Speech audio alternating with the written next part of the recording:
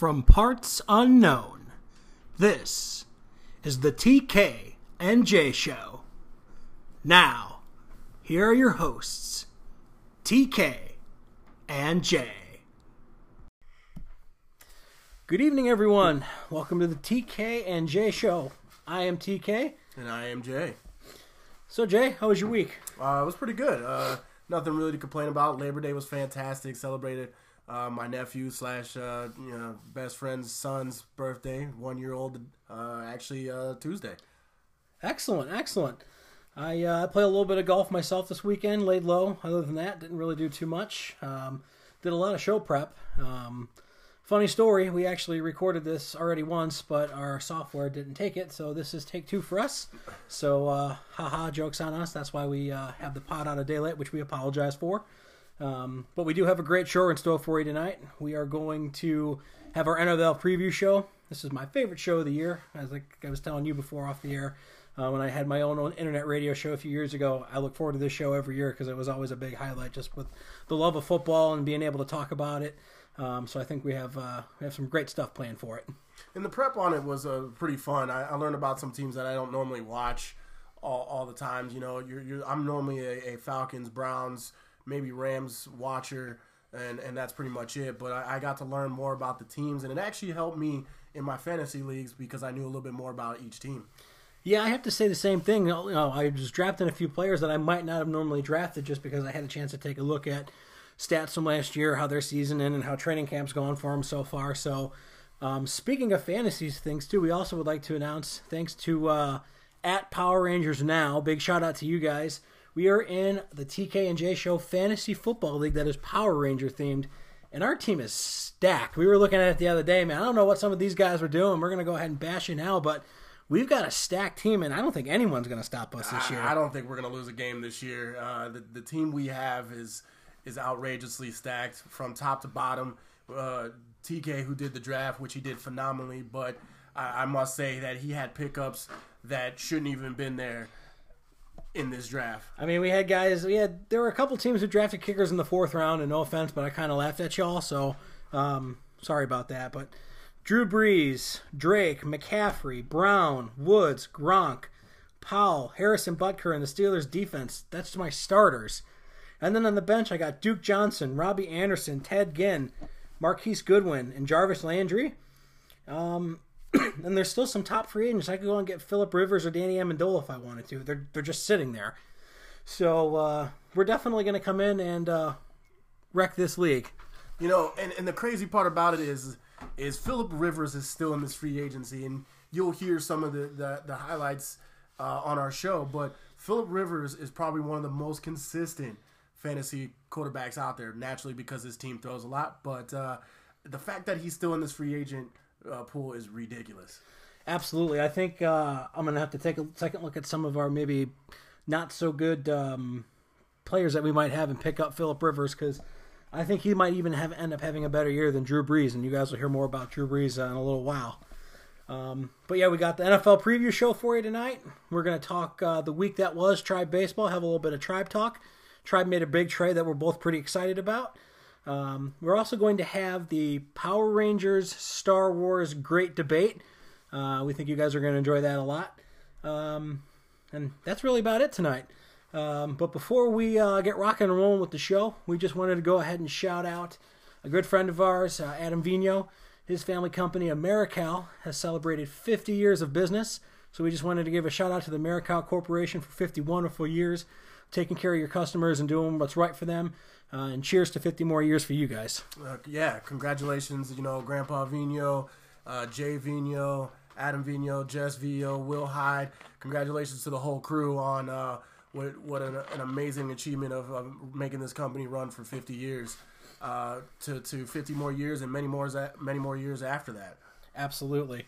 Also, too, we wanted to give a shout-out to the unified softball team of the Medina Flash Special Olympics.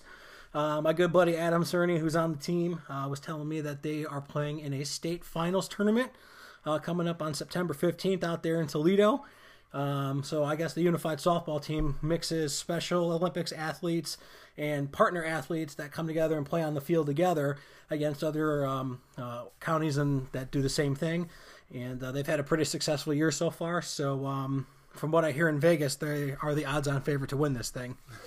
Now, my one thought is if someone wanted to sign up to partner with these amazing young people, how would they do that?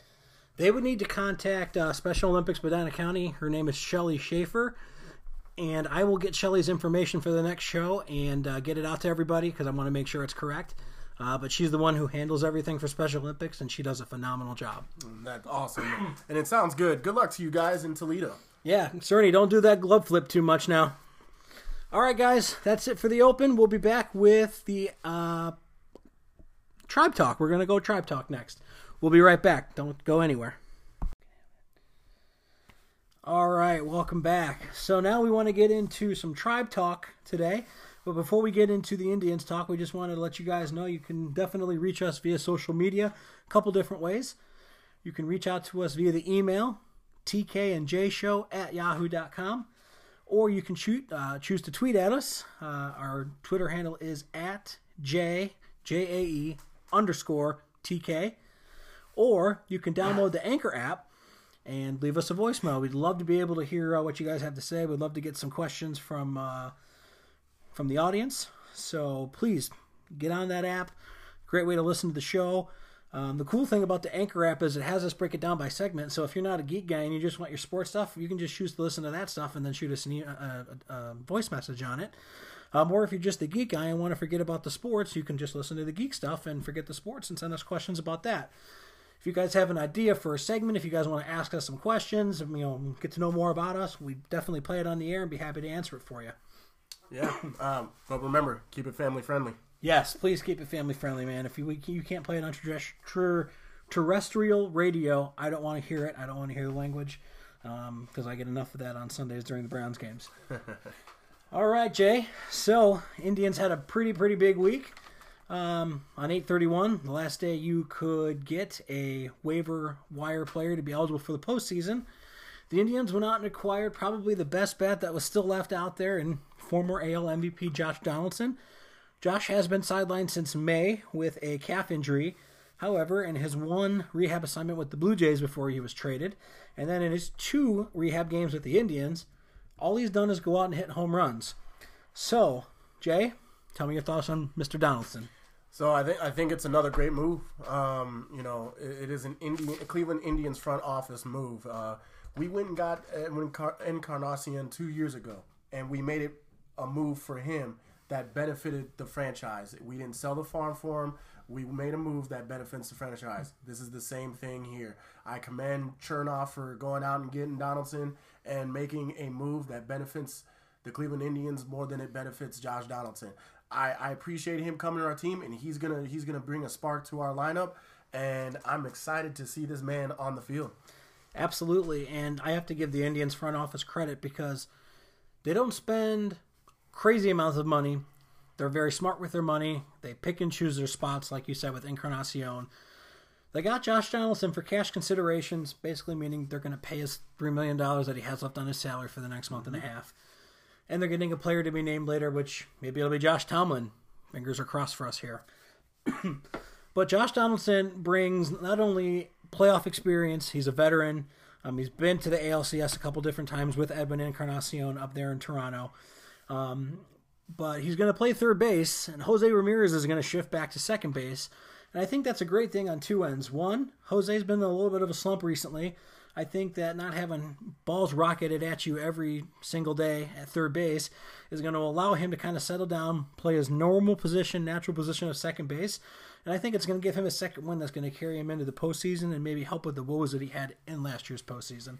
Yeah, Jose doesn't have any home runs in his last 7 games, and I feel like this will be a welcome change for him to go back to a position where, it's a lot less responsibility. In my opinion, it's probably the least responsibility on the infield. It still carries some weight, but this will allow Jose Ramirez to be that big bat he's been all year, and relieve some duties for him in the middle of our infield. Also, too, I think it furthers his candidacy for AL MVP because he's showing that he's just not a me guy, he's a team guy. And there's not many guys this late in the year with the numbers and things that he has done that would say, yeah, let me do that. Yeah, interesting enough, a guy who's been basically killing it at third base all year would probably, if it was any other guy, I'd say, no, I'm not moving. This guy's coming to our team. This is my spot. But Jose Ramirez knows that if he moves to second, lets Josh Donaldson have his position, it benefits the team, and that's why Jose is a great ball player, great team player, and this is why we're glad to have him as a Cleveland Indian. So you got Tito Francona now, who's going to be able to start filling out his lineup card with Josh Donaldson at third, Francisco Lindo at short, Jose Ramirez at second, and Edwin Encarnacion or Yonder Alonso at first. But then, like we've been talking about too, you've got that murderer's row of your first 7 in the lineup. You've got Lindor, you've got Brantley, who's silently having a phenomenal season. You're going to have Ramirez. You could put Donaldson fourth. You could put Encarnacion fourth. Either way. Yonder Alonso, Melky Cabrera. My goodness. Tito, you've got toys upon toys to play with. And the great thing is you're going to the playoffs. This team is 19 games above 500. No one's going to challenge them. They're going to be putting away the division here in the next week.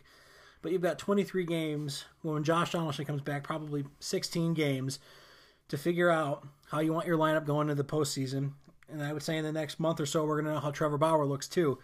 So, man, look at all these toys that Tito has. I mean, you look up and down any of the other rosters, I don't think there's as much versatility on other rosters as there is right here in Cleveland. And there really isn't. I think the Cleveland Indians arguably will have the best infield when Josh Donaldson shows up. They're from first to third. There is no better lineup out there right now. Absolutely. And, we've talked about, Kipnis having to step it up. Credit to him. He had a pretty nice week. Had a couple home runs. So he batted .318 over the last week, but that raises his average to like .220. Big whoop. But now, so Jason Kipnis is the odd man out. And, I'm not a really big fan of just handing him the center field's job when you've got a guy like Greg Allen who can cover ground, and you also have Rajai Davis sitting on your bench. Greg Allen's in a little bit of a slump, though, hitting 143 over the last week, but still, he's a rookie, younger player. I'm willing to give him a little bit more of a leash only because of what he gives me on the defensive side. And it also benefits the Cleveland Indians to keep that lineup the way it is. I mean, I don't want him to replace Melky Cabrera because Melky Cabrera is killing it right now, and I certainly don't want Kipnis to go to center field because the man's not an outfielder, and center fielder needs to cover some ground, and Greg Allen does that for us. So we need Kipnis to just be that pitch hitter. He needs to become a pinch hitter for us at this time and reevaluate his situation with the Cleveland Indians after the year. If he's not content with that, then yeah, it's time for him to go. But right now, the lineup is stacked, and if we could keep Josh Donaldson past this year, it might be the swan song for Kipnis here in Cleveland. Absolutely, and right now the Indians are in a spot where we've both agreed 2-3 years from now, when both Ramirez and Lindor are free agents, I totally get it. I understand with the market we're in. You're not going to be able to sign both of those guys, but if you can sign some pieces like a Josh Donaldson, maybe get Edmund for another couple years after his contract's up next year, there's still enough talent here to where we can extend our window, especially if we go out and win the World Series this year. But I'm not worried about next year's. I'm more worried about this year. And like you said, Kip, you're just the odd man out, my friend. And quite honestly, I'm okay with that. I'd rather have you coming off the bench potentially as a guy who can step in against a right-handed pitcher and maybe give us a matchup that is to our liking. And just let me throw these numbers out there for you. And this is why I'm such a big Greg Allen fan as opposed to Kipnis. We're talking the last month of baseball here. Kip and Greg Allen are right next to each other. Kip is 4 points higher than Greg Allen in average, and they've played. And Greg Allen has played in 4 less games this month than Kip has. We're talking about the same production. Kip has 3 home runs. Greg Allen has 1. It's about the same production. So I'd rather keep Greg Allen in the lineup and keep basically the same production, rather than take him out of the outfield and get a way discrepancy in center field. So. Absolutely, and you can have Kip come off the bench, but Greg Allen gives you so much more defensively, and defense and pitching wins you championships. We have 7 bats in front of Greg Allen.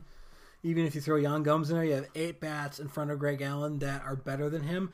He knows what his job is. His job is to go out there and patrol center field and make plays out there. Anything he gives you with his bat, it's just a bonus, and I'll take whatever it is that he gives me. and Lord, let's not even look to right field right now. Melky Cabrera, his hair is on fire.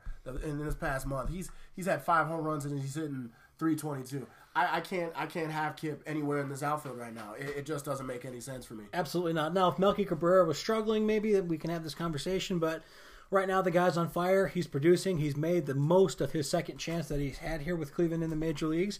And I think, quite honestly, he's going to be a big part come playoff time. Absolutely. And right now, like as I'm campaigning for right now, I'm lobbying for Kipnis. You're going to be the best pinch hitter to ever be in the playoffs right now.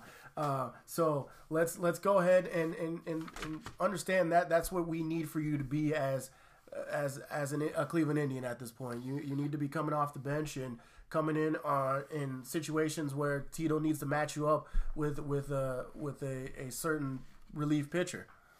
Absolutely. Also, before we move on to some geek talk, some stats that really jumped out at me just doing some research for the show. The Indians, Jay, they have 4 starters that have 10 wins or more. You got Kluber with 18 wins, and he's 2-0 with a 0.66 ERA in his last 2 starts. So I think Corey Kluber's back again. Carlos Carrasco quietly has 16 wins. Trevor Bauer sitting on the sidelines, chomping at the bit to get back in. He's got 12 wins. Clevenger, he has 11 wins. All 4 of these guys' ERA is under 3. Clev's ERA is under 3 as well, which is crazy to see that you have 4 starters with ERAs under 3 in the American League. The Indians should have more than 79 wins, but we know that the bullpen kind of scuffled us a little bit at the beginning. But my goodness, to have 65 of your wins coming from 5 starters, because Bieber has a chance to get to 10 too. He's got 8 wins, and he's in 23 games. He's going to get at least another 3 or 4 starts, and he's pitched well enough through 5 innings where you get his 5 innings, get him out of the game. That's all I need him for. Shane Bieber only needs to give you 5 innings come playoff time, even 4 innings come playoff time. Just eat some innings. But if we can get 5 pitchers to have 10 or plus wins, that's a testament to this team who has come out, especially to this rotation, who has basically said, we're going to go ahead and take this team and we're going to carry it and we're going to put this team on our shoulders. And to their credit, they've done it. Yeah, and in the last month of baseball, it has been good for our starters. Clevenger and Kluber leading the way with both 4 wins. Clevenger in the last 30 games has only allowed 1.72 runs ERA in his performances. So, we're really looking to turn the corner. Cookie and Bieber are also up there with low ERAs and everything like that. So. This is a good sign for us that going into the playoffs that we won't have to rely on a 3-man rotation and hand the ball off to unfortunately Mike Clevenger again, which that just was sad for us to have to do. We won't have to hand the ball to him on 3 days of rest this season. We have 4 capable starters that can get us through the playoffs. Absolutely, because even if Bauer can't come back, you can still throw Shane Bieber in there, but just imagine if you have Corey Kluber, Carlos Carrasco, Trevor Bauer, and Mike Clevenger. They're 4 right-handed starters, but each of them attacks hitters differently. So there's no way that any team could kind of key in and say, well, Kluber's a little bit like Carrasco, and Carrasco's a little bit like Clevenger, and Clevenger's a little bit like Bauer. You talk about a murderer's row of our first 7 guys in the lineup.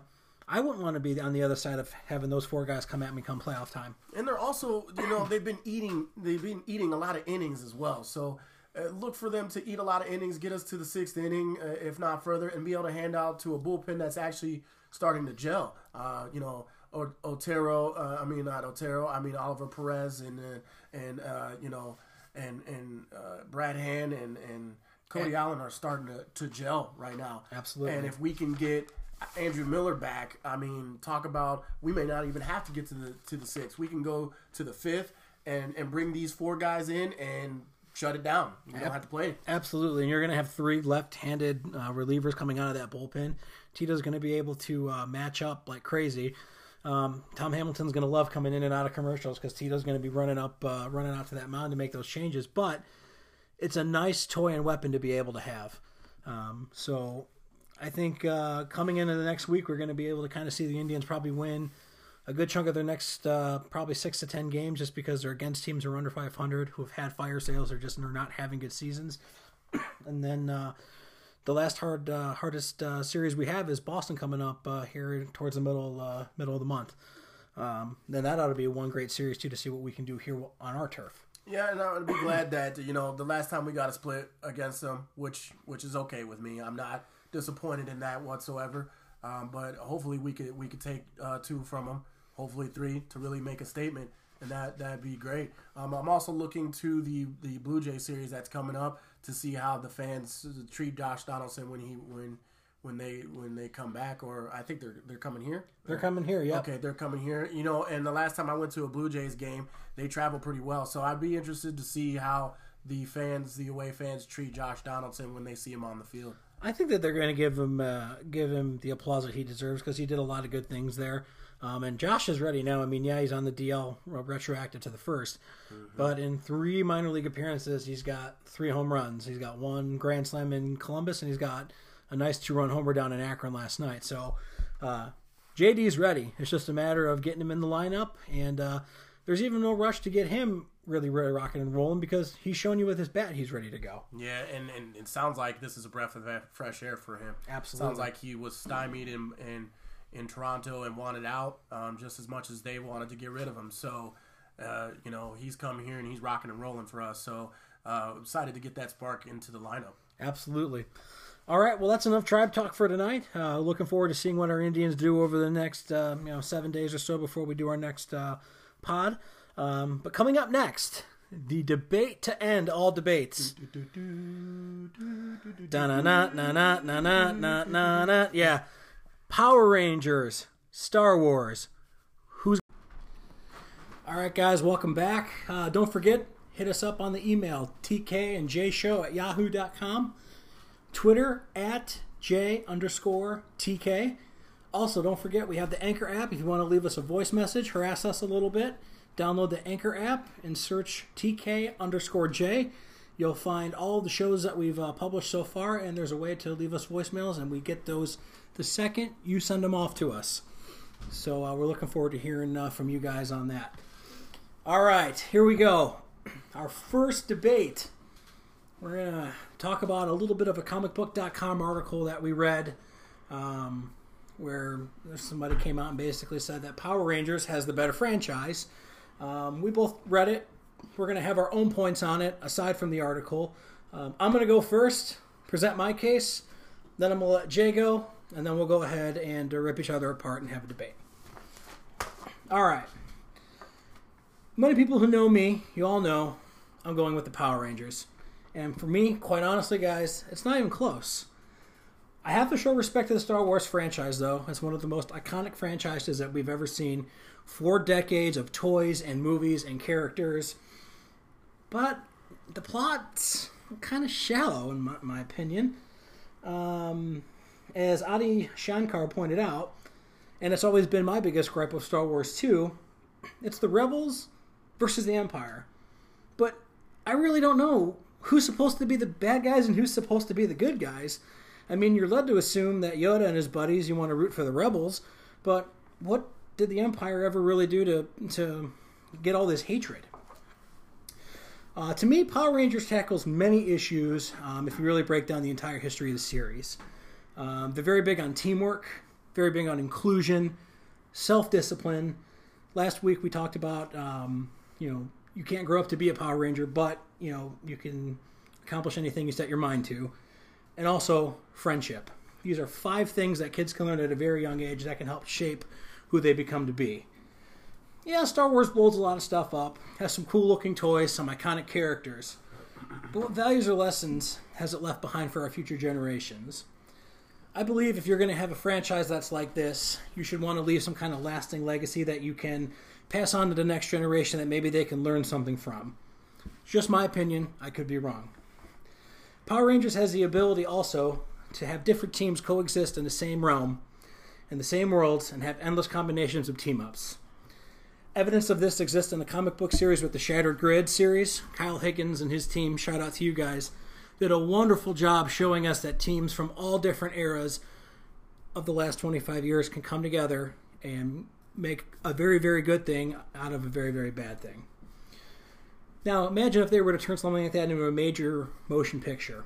Or put something on Netflix. Now that Hasbro has bought the show and anything that goes with it, they also have some things on Netflix. So, hint, hint, like we said last week, let's talk about Netflix. Power Rangers consistently reinvents itself every year with different Rangers, different costumes, different Zords and villains. And even after 24 years last year in 2017, we got a reboot of our original characters that we're still able to identify with things that our teens in this generation are facing today, which I thought was very, very big. But how much of a story can Star Wars really tell? I'm really not too keen on seeing the same war fought over and over and over again, but they just have different characters who are fighting the battles. You got Kylo Ren versus Luke Skywalker. I didn't even watch the last one because it's just too confusing for me at this point. But it's the same thing over and over and over. And then in 2017, we saw Power Rangers become the #1 selling action figures brand. That's a fact I got off the internet. Selling more than Star Wars, Marvel, and Transformers. There's a quote from Tess Parsons, who was with Bandai Manufacturing at the time, who still has the contract for Power Rangers toys. These are fantastic results and a testament of the Power Rangers brand. She also went on to say that Power Rangers has proven its position not only as a classic brand, but as a must-have toy in such a competitive marketplace. So after 25 years, we are still one of the top grossing toy manufacturers in the country. Show makes money, whether it's the legacy toys, whether it's the different seasons toys. It's constantly reinventing itself to give something for kids to watch, for kids to believe in, and it still has that same message, which is probably one of the reasons why I still watch it throughout the years. Also, if a franchise is bought for $520 million, that's $500 million. With Hasbro, there's got to be something there that they see that they can make money off of. And Hasbro also does Star Wars figures, but from some of the articles I was reading, they feel that Power Rangers is going to overtake Star Wars eventually with some of the things that they can sell. Quite honestly, I think that the height of Star Wars has come and gone because they keep fighting the same battles just with different characters. However, this Power Ranger franchise is one that will be here for many, many, many more years to come, and they're going to continually reinvent themselves, finding different ways to appeal to kids. So in my mind, it's not even close. Power Rangers is the better franchise. Now and forever. Jay, it's all you. I can't even believe we're here at this point. I consider myself a huge Power Rangers fan.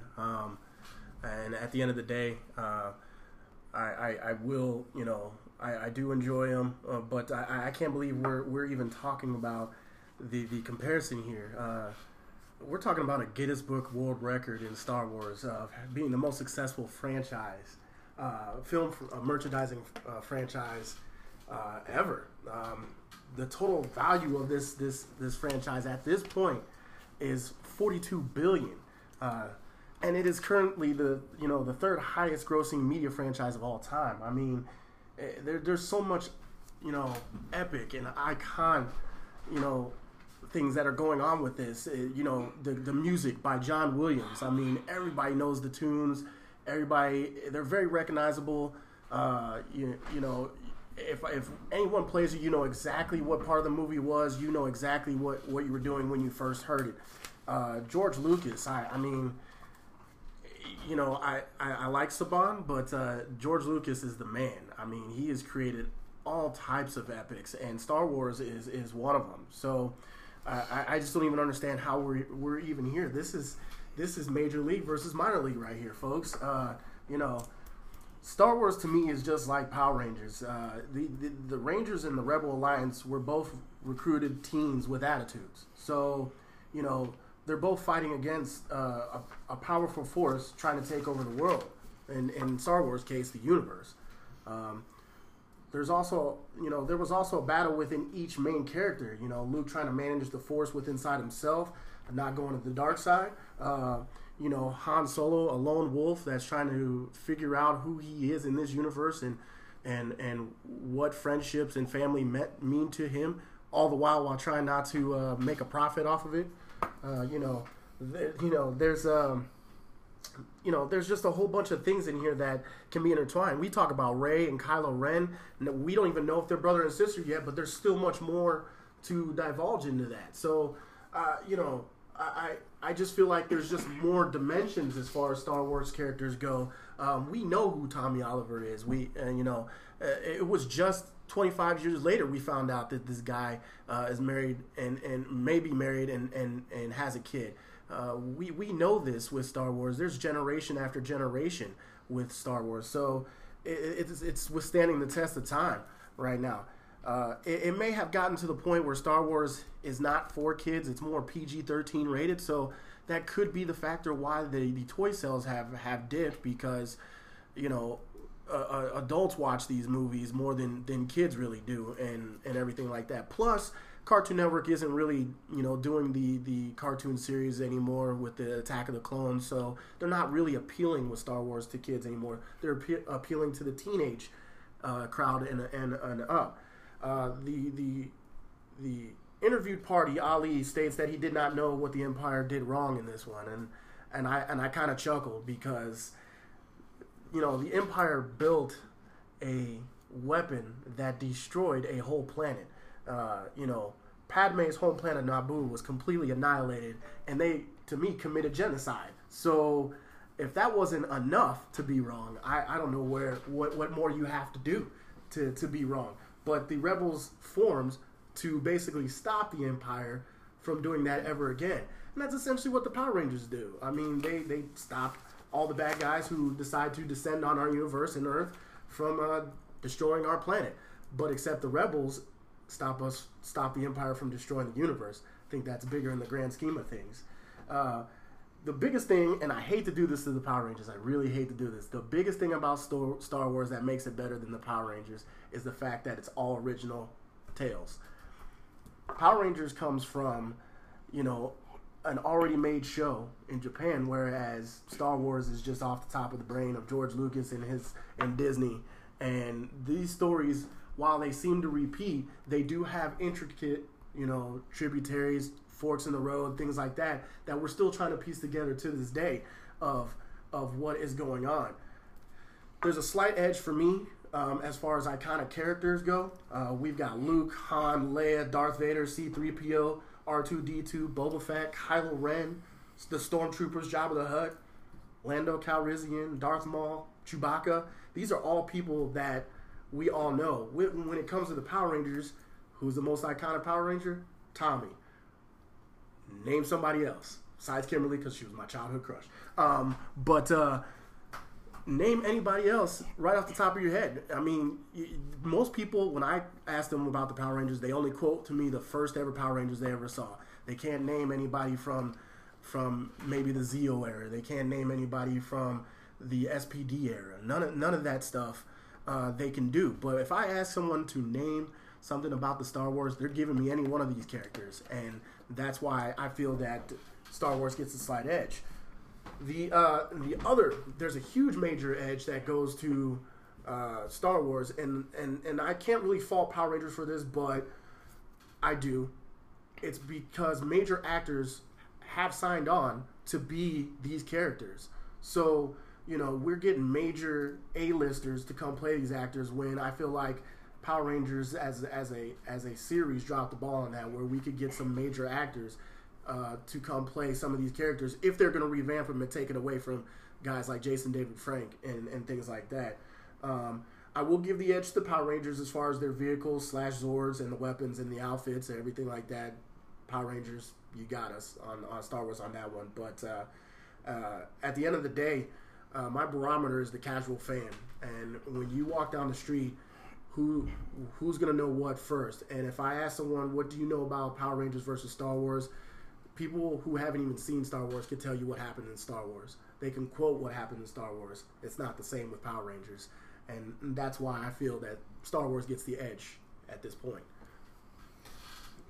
Oh, well and good. One of the biggest major things, too, which it's tough to compare this part of it, is Star Wars has been mainly major motion pictures. Power Rangers has been mostly a syndicated television show. So the edge there, it's hard for me to debate that with you as to what people might say or hear, other than maybe hearing some of these original Rangers, simply for the fact that major blockbuster videos and DVD, movies, syndicated television shows. But you said something that kind of hit a little bit of a chord with me. With Lucas coming up with all of his original tales, and we kind of ripped off the footage from Super Sentai. Did we take footage from Sentai? I'll drop my pen because I'm just ready to blow a gasket. Oh my goodness! You can see the steam coming out of my ears. Oh my goodness! Sure, it's footage from Super Sentai, but the character names are different. The plots are different. There's no crossover ever of Super Sentai and Power Rangers. So, and in essence, yes, he's taken something that worked overseas, but brought it over here and put his own spin on it, put his own character developments on it, giving people a chance to get behind some of these characters and some of these storylines. Being a big Power Ranger buff that I am, I mean, does Star Wars have its own Comic-Con? No. Does Power Rangers? Yes, we do. I feel like people show up to those Comic-Cons as Star Wars characters, and I feel not Power Morphicon. You are seeing everybody. And, taking point too, you go to a Comic-Con right now and you have people like Jason Fawn and Austin St. John and Jason David Frank going to these Comic-Cons. And just to switch gears a little bit, I was at one a couple years ago. William Shatner, obviously one of the most popular television characters, James Tiberius Kirk. This is not a lie. I swear to goodness. 2 people in his line. Jason David Frank had 150. Yeah, but see, we're talking about William Shatner. Me and you, we barely know who William Shatner is, and we're in our 30s. William Shatner was not so fast, my friend. Star Trek is one of my favorite things to watch on the television. I love me some Shatner. You got to pick a better show, but I'm just telling you though, like if the guy who played Boba Fett or Jar Jar Binks or someone like that showed up at Comic-Con, I'd be very interested to see. And you can put their lines right next to each other. Put Jason David Frank there. He's the most popular one. Who's going to get more people? Mark Hamill does these Comic-Con shows. He's done stuff with Jason David Frank. You see pictures. I've seen pictures of the lines. They're similar. Yeah, but you're comparing one guy. Jason David Frank isn't the whole franchise. Right, but I'm saying you put him up against anyone from Star Wars and he will get just as many fans, if not more, than those people. I just... Because you don't see Harrison Ford doing... You can't just hitch the whole wagon to one guy, though. But that one guy has carried the badge for 25 years. And that's true, but is it Power Rangers that is popular, or is it Jason David Frank that's popular? I think it's Power Rangers because he signs everything he signs is Power Ranger related. There are very few things that he's done that have been outside of that. Just like, I mean, Mark Hamill's done the voice of Joker and Luke Skywalker. What else has he done? Those are like when you think of Star Wars, one of the most iconic Jokers out there right now, and Luke Skywalker. Admittedly, they've probably run their course. I will give you that because it's been 40 years. They probably have run their course, but we're talking Jordan and LeBron right now, like in their prime. It's hard to argue that, but I can make an argument that with Hasbro taking over and all the plans that they have to release future installments of movies, do special things on Netflix to reach out to fans and give back to the people with 25 years. I could argue that we're entering our prime right now. I would say that, but to me it's hard to really debate. And the reason why I say this, I feel like right now Star Wars is better because they are like Jordan. They've done it longer. They have the rings, and Power Rangers still has more to go. Is Power Rangers good? Yeah, they definitely are, but they still have more to go. They still have to get more people for me to believe, more characters, more actors, for me to believe that they are on the level with Star Wars. I mean, there's so many iconic characters that come with, and I'm talking the actual actors that come with Star Wars, as opposed to what the Power Rangers have. You and I know who these actors are, but the casual fan doesn't know Steve. he doesn't know. The casual fan doesn't know. Well, they might know Kat. I mean, she was there for a little while, but right. Those are people that we know, but the average fan doesn't know. But if I ask you who Lando Calrissian is, and that dude was only in one movie, in the original one, and then this Han Solo movie, people don't even know who the actor was. So to me, that's why that's why Star Wars gets the nod for me, because right now they are the icon that Power Rangers aspires to be. So I can't really just give him the nod on just Jason David Frank alone, even though he is he's doing a lot of things too. Not only is he doing Comic-Cons, but he's getting other iconic Rangers. He's not getting the ones who didn't get a lot of screen time or, you don't remember from seasons, but Jason Font's popularity has gone way up. Austin St. John, they have a little bit of a beef, so they say. I don't think that they do. I like to think of them as two guys who would when push came to shove, would do the right thing for the franchise and co-star in some kind of thing if they needed to. But he is doing things where he's getting more of these iconic figures, not only involved on the Comic-Con scene, but getting them involved if they come to him and say, hey, we want to do a reunion episode. All right, well, I need Jason Faunt here. I need Kat Sutherland here. I need this person, whoever it might be, to come in and do it. He just doesn't make it about himself. He wants to make it so where he can leave this for future generations. And I think he's looking for someone to take up his mantle. I think he's a great leader for the franchise. I just feel that if Power Rangers was so much better, they wouldn't have to ask him to keep coming back to keep us watching. I mean, for casual, well, the fans are asking for it to come back. Exactly. That's hey, we want to see the people we watched growing up. I mean, I thought that the 25th anniversary show, watching it, why wasn't Andros there? The guy destroyed Zordon. I would have had him in that episode. There are a million different ways they could have gone. A bunch of different Rangers they could have brought back into it. Some of them don't want to come back onto the show for certain reasons. David Yost will go to the Comic-Cons, we'll meet the fans, we'll meet the people who have supported him. But as far as going on the show, because of how he was treated, because of how his sexual orientation is, which I don't care whether you're gay, straight, or whatever. If you're a good person, that's all that matters to me. But he's not coming back for those reasons. So, it's tough to get some of these people back who, A, don't think they're getting paid what they should get paid for a cameo appearance. You're not going to get $1 million for a cameo appearance. Just go on the damn show. So, I don't know. I just have to tell you, it's Power Rangers for me. Maybe it's just because of the fandom that I have and what it's done for me in my life and what it's taught me. And, it's just, I feel like there's something that I can pass down to my kids that would, have a more lasting meaning in everyday life with the lessons that it teaches.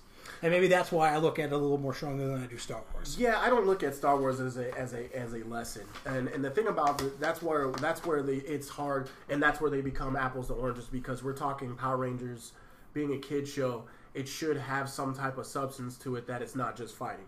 And I can get down with that. That's why I like the Power Rangers. It does have that meaning. But Star Wars, it is everything everything a good pornography has. It's all action, no talk. I mean, I love that. Right. I mean, so did you just compare Star Wars to pornography? It made sense. So, yeah, I feel like at this point that it's apples to oranges, because one is more of a grown-up show, and I'm not saying that you can't be a grown-up and watch Power Rangers, because like I said last week, I'm gonna watch Toy Story 4. I watched Toy Story 3 and almost cried at it, but this is all nostalgia for me as far as Power Rangers go. Star Wars, I'm a new admirer of it. I hadn't watched any Star Wars movie until I was 29 years old. Hadn't seen any of them, but I knew the story, and I watched all 6, and I was hooked. And I can't not watch them when they come out. Granted, I didn't see Solo because I just didn't have the time, but these movies, they speak to me in a different way than Power Rangers does, and I don't need them to have a good story. I just like the action, and I like the character build up, and I like the storylines where we're trying to figure out where everybody's going, who their relationships, whose child they are, who they used to be married to. All this type of stuff is unfolding for me as I watch every single movie. So it's interesting for me, where Power Rangers is just, I get what it's going to be about, and I'm just nostalgic about it. So it's just different, I think we can end it on that. I think that was a nice, healthy debate. Love to hear the audience's feedback. Who won? Tell us. Hit us up. TKNJShow@yahoo.com. on Twitter at J_TK, or leave us that message on the Anchor app. We would definitely love to hear what you guys have to think about that. All right, so we're going to take a quick break. We're going to come back, and this is my favorite show to do. When I had my own internet radio show many years ago, I always loved doing the NFL Roundtable, man, because I'm a football guy. I love talking football, talking X's and O's, talking stats, talking players, who's going to win and why. So we're going to get you in the know for everything you need to know about the 2018 NFL season. Don't go anywhere. We'll be right back. Welcome back to the TK and J show. We are now about to dive in what I'm most excited about, and it's the NFL preview show.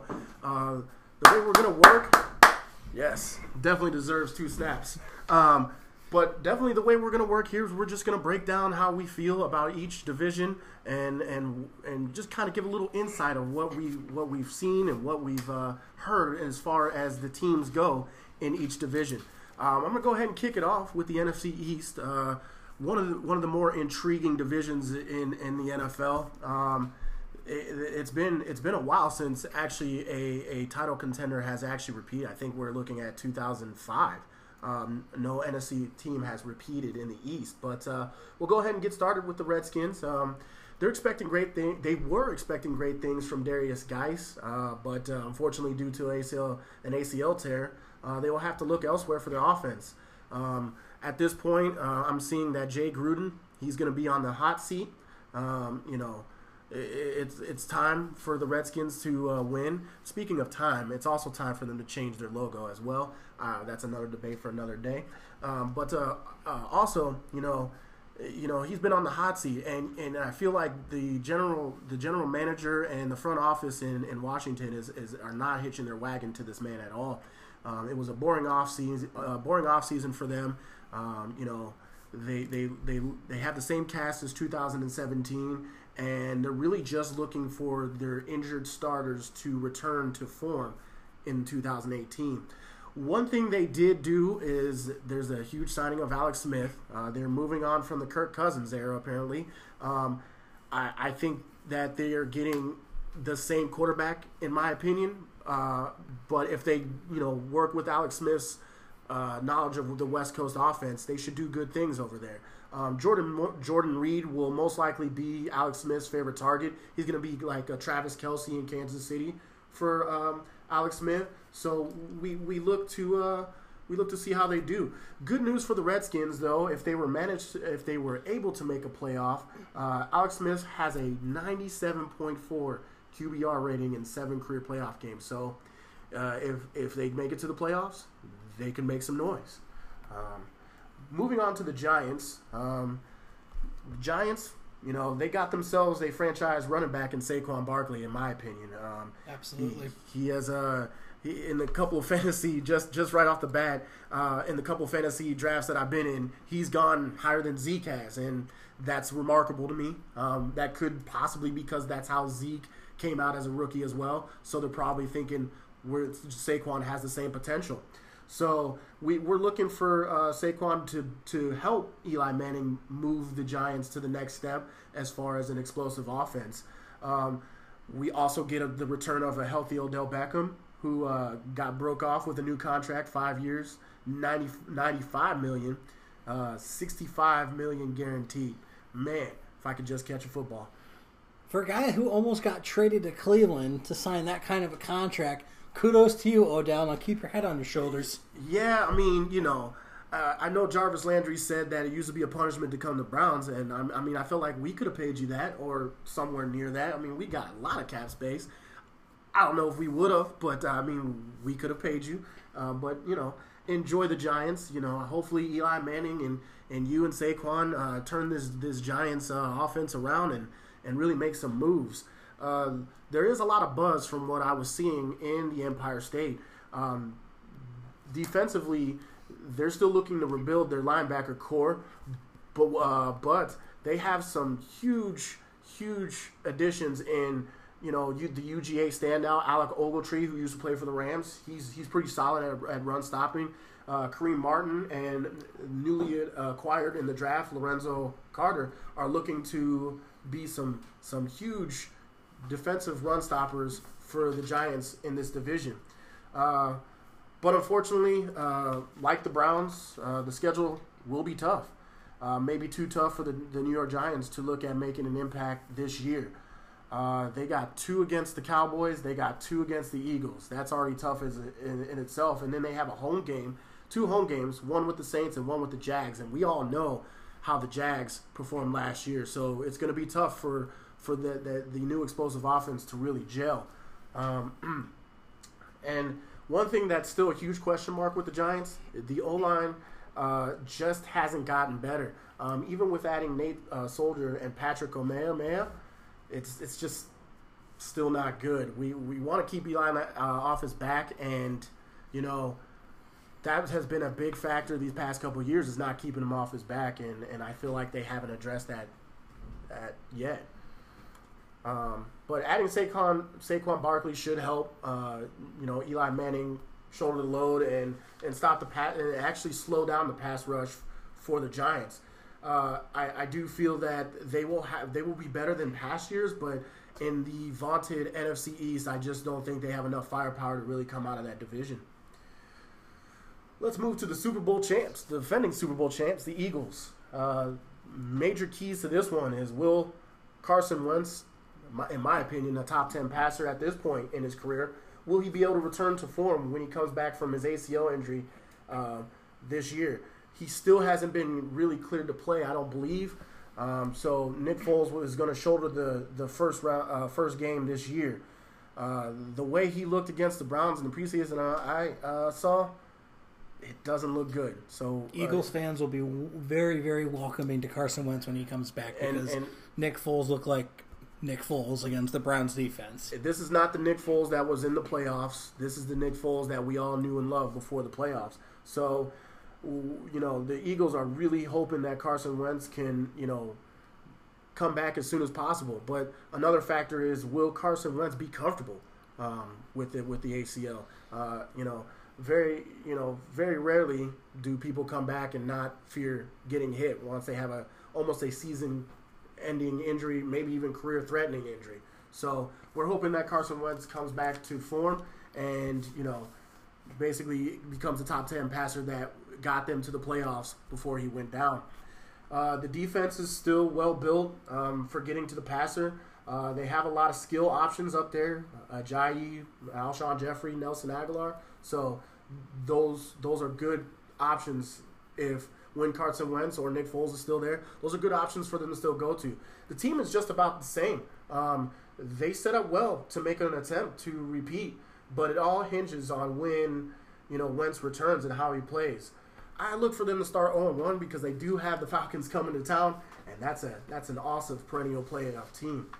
One thing I did notice while I was looking up, Fletcher Cox is becoming one of the league's best pass rushers, along with Brandon Graham, shout out, former U of M standout. They're going to solidify this defense for sure. Brandon Graham last year had 9.5 sacks last year as a part of the 4th-ranked defensive unit. So look for them to stay about the same, maybe even get better in with the Eagles. Now moving on to America's team, the Cowboys. I'm sorry. America's team. For the Cowboys, they're really looking to put the last season behind them. Dak has a new weapon in Aller Hearns from Jacksonville, which should replace Dez Bryant. The hole that Dez Bryant left, they're probably about the same receiver at this point in both of their careers. So, Dak will definitely get some help as far as the passing offense goes. But the biggest thing is having Zeke for a full season, barring injury, of course. Zeke will not be suspended, thankfully, this season. He will be there to help them return to the 2016 form that they were in, where basically they relied on Zeke on run plays, screen plays, angle plays, things like that, where that made Dak Prescott look like an offensive machine. The defense looks to turn the corner, led by Sean Lee and DeMarcus Lawrence. They look to turn the corner because they had a lot of young talent that came in 2017 that are now in their second year. Look out for guys like Taco Charlton to make some noise, and look for the Cowboys to have double-digit wins this season. another nugget that I was thinking about that I saw that the Cowboys, whenever they have a terrible season, the very next year they win the division. So last year they wasn't a terrible season, but they didn't meet expectations. A disappointing season, so to be. So look out for 2018 to be the year that they may take the NFC East. So let me jump in there then for just a couple thoughts I had on the NFC East. Speaking of Jay Gruden, been there for a few seasons. Speaking of Dallas's coach, Jason Garrett, how hot are their seats right now to perform? I really think Jay Gruden's is the hotter seat. The Washington fans are starving for a winner. So I feel like now's the time where you either show me you've got the promise to turn our team around, show me that we can contend in this division, which is going to be tough to do. It's now or never for Jay Gruden. They went out and got him a quarterback that matches the offense he likes to run in the West Coast. So right now, I think Jay Gruden's is hot. I don't think there's anything wrong in Dallas. I think when you have a 10-win season, it's hard for you to come back at a coach and say, "What are you doing?" But Jerry Jones, he's an anomaly. He may cut the Dallas coach, Jason Garrett. Thank you. Because he's not winning playoff games, but Jason Garrett has done what he needed to do to get these teams where they need to be. They're winning 10 games a year. They're just not executing in the playoffs, and that to me is not on Jason Garrett. It's not. I feel like there's been a lot of mishandling of the football by his players, and I don't think that's something you could coach to a sense that they've got to be able to execute. So 10 wins for me is a lot different than 8-8. So right. So who's your pick to win the NFC East, my friend? Yeah, so with the return of Zeke and the addition of Allen Hurns, I got to go with the Dallas Cowboys this year. I think that they're going to be a tough team to really contend with. Their defense is solid, and I just feel that they have the right mindset and the right setting to actually take this division. I'm going to take the defending Super Bowl champions. I think the Philadelphia Eagles are going to have a big year. I don't see Carson Wentz coming back probably to week 3 or week 4. I think they'll be a 500 team then, but if Nick Foles can keep them around 500 for when your MVP quarterback, he would have won the MVP if he wouldn't have gotten hurt last year. He comes back. Look for Nelson Aguilar to take the next step. This guy's a superstar in the making. He's quick, he runs good routes, and if he gets behind the defense, goodbye. So my pick for the NFC East is going to be the Philadelphia Eagles. All right. So let's switch over to the AFC side of things. Talk about the crown jewel of that division, the New England Patriots. Head coach Bill Belichick, he's in his 19th season, which is hard to believe in this day and age that a coach has lasted 19 seasons at one spot. Tom Brady and Bill Belichick are beginning their 18th season together. I'm only saying that because Brady only played one game in his rookie season, which was Belichick's first season. Excuse me. Some key question marks I have for the Patriots this season is, quite honestly, the most obvious one. How much longer can Tom Brady play at the level that we're accustomed to seeing from him? At 40 years old, he threw for 4,700 yards, 32 touchdowns, and only 8 picks. But when will the best quarterback of this generation start slowing down? And when he does, when is he going to get that Kosar treatment from Coach Belichick? I think he's going to slow down just like Peyton Manning did, and it's just going to be out of nowhere. It's just going to be one day the ball's not spinning like it used to, and the passes aren't getting to the places they need to like they used to. So I don't see it this coming year. But when it does happen, it will be off a cliff, just gone. Right. A couple key offseason departures. Danny Amendola, one of his go-to guys. I'm not a big fan of Rex Burkhead being able to handle the entire load. He's had some injury issues. There's not a lot of depth behind him anymore. Julian Edelman has his 4-game suspension, which I'm not sure how I feel about that. I think it's a little bit of hogwash. And then every year we just seem to keep asking the same question: how in the heck are they going to stop people on defense? with all that, you still have one of the best coaches in football who can scheme and find ways to get his players to perform, put them in positions to help them succeed. And until Father Time catches up to Mr. Brady, it's a safe bet he shows up every week and performs at a high level. On paper, I believe that this team is the best in the division by far. I look for the Patriots to go 11-5 and win that AFC East with relative ease. Yeah, in my opinion, that they play in the easiest division, but by no means are they a slouch of a team. I mean, they are a official dynasty. There is question marks on the defense, but my main interest this season with the Patriots is, as TK mentioned, he doesn't think that Rex Burkhead control the load. I think I kind of agree with that because I'm looking for Sony Michel to take over at some point in the season. That man was a beast behind the two-headed monster of Nick Chubb and himself at UGA. So I'm really feeling that the Patriots will actually look to get Sony Michel the ball as much as they do Rex Burkhead, if not more. Yeah, I tend to agree with that too. But if you don't turn the ball over as a running back on this team, that's where you seem to get the most playing time. So we'll see as this season unfolds. But they have more than enough firepower on offense, especially with Tom Brady finds ways to get people open regardless of who they are or how good they are. And that's just a testament to his greatness. Moving on, we got the Buffalo Bills in this division. Sean McDermott, second season at the helm for the Bills. I believe the Bills looked to be in somewhat of a rebuild situation, trading veteran Tyrod Taylor to the Cleveland Browns and drafting Josh Allen. But electing to start Nathan Peterman is a little bit of a question mark to me because Peterman's only start of 2017 was a train wreck, to say the least. I'm a closet Bills fan. I don't mind watching them on television.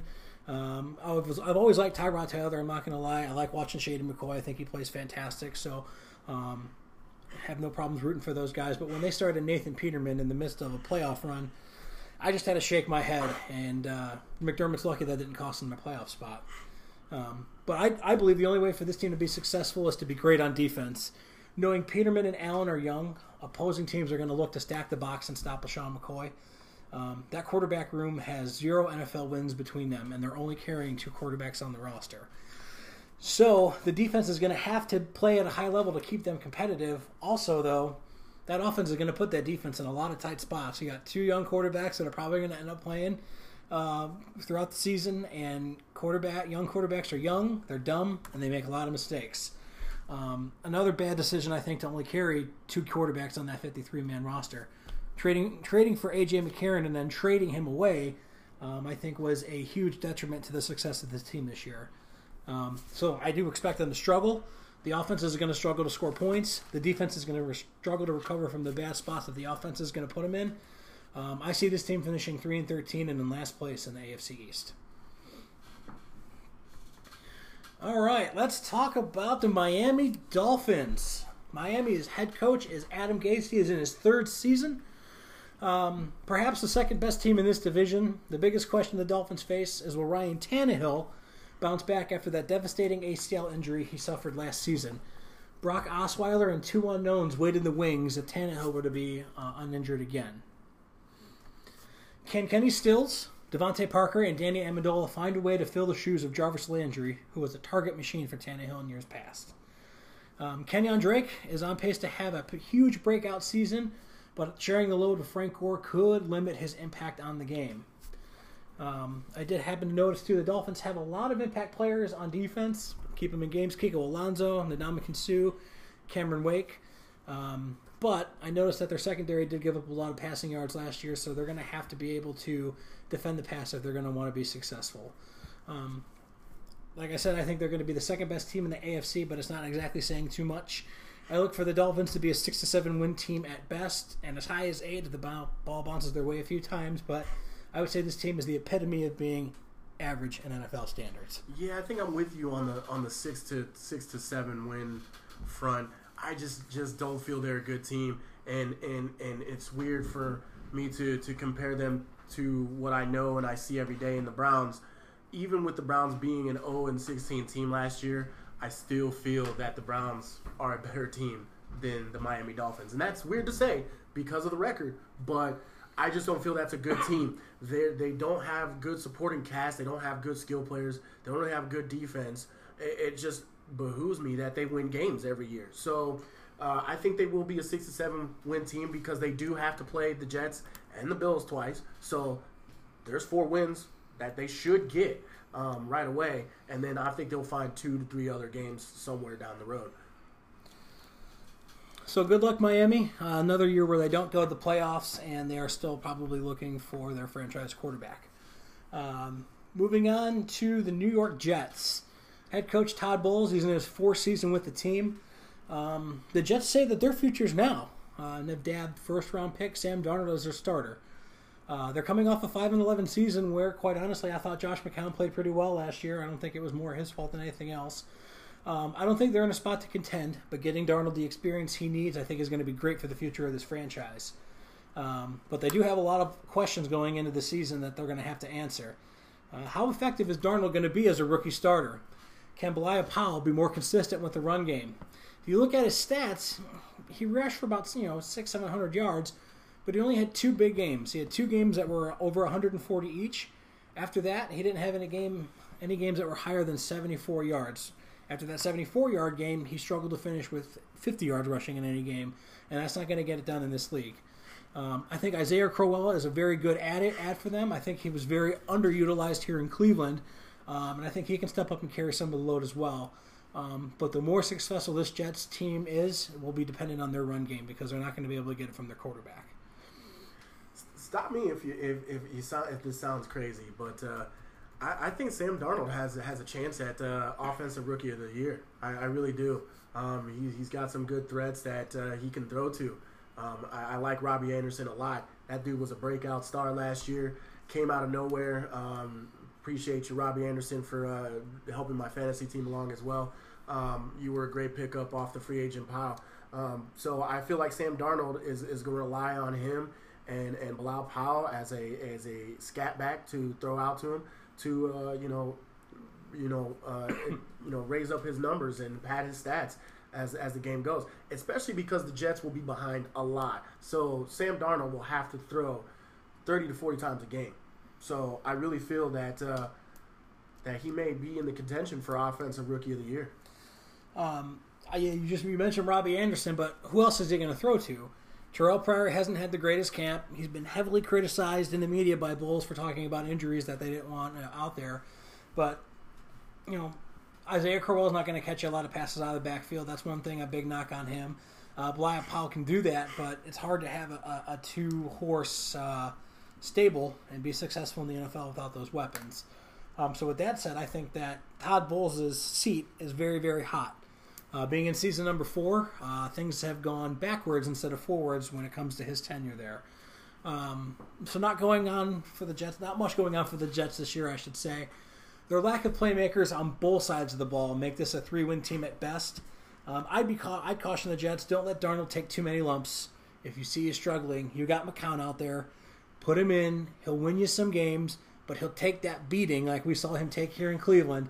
Don't ruin your franchise quarterback with a terrible season. It's not worth it. Not at all. All right. Jay's back up. Let's go to the NFC West and see what we've got in store out there in the NFC West this year. Yeah, so on the NFC West, before I make that pick, I want to go back to the AFC East. I'll please do. Let you know that my pick for that division will, of course, none other be the New England Patriots. That's right. I forgot to ask you. Where else would I go? Exactly. I thought it was just known between us that was going to be the division winner there. That's a pen. Until Tom Brady retires, you can pencil that, actually pen that in every time. So moving on to the NFC West, one of my favorite divisions. Little known fact about myself: I was born out west in California. So one of my first favorite teams was the Rams, and we're going to go ahead and dive into the Rams right now. The Rams, they made an effort for Super Bowl or bust this season. The free agency was aggressive. They went and got the likes of Brandon Cooks to replace Sammy Watkins. They went and got Ndamukong Suh, signed him for a 1-year contract. They went and got Hakeem Talib and Sam Shields, all in the free agency market. If that doesn't scream, we want to go to the Super Bowl, I don't know what else does. They have returning starters in Todd Gurley, Cooper Kupp, who looks to turn the corner as his second year comes around. And they have Robert Woods, who most likely will become the number 2 behind Brandon Cooks. But number 2 is just the number of the depth chart, not the skill of the receiver by far. They also made a huge move by locking up defensive tackle Aaron Darnold to what was the highest paid defensive contract in the league until Khalil Mack came along and moved to the Bears.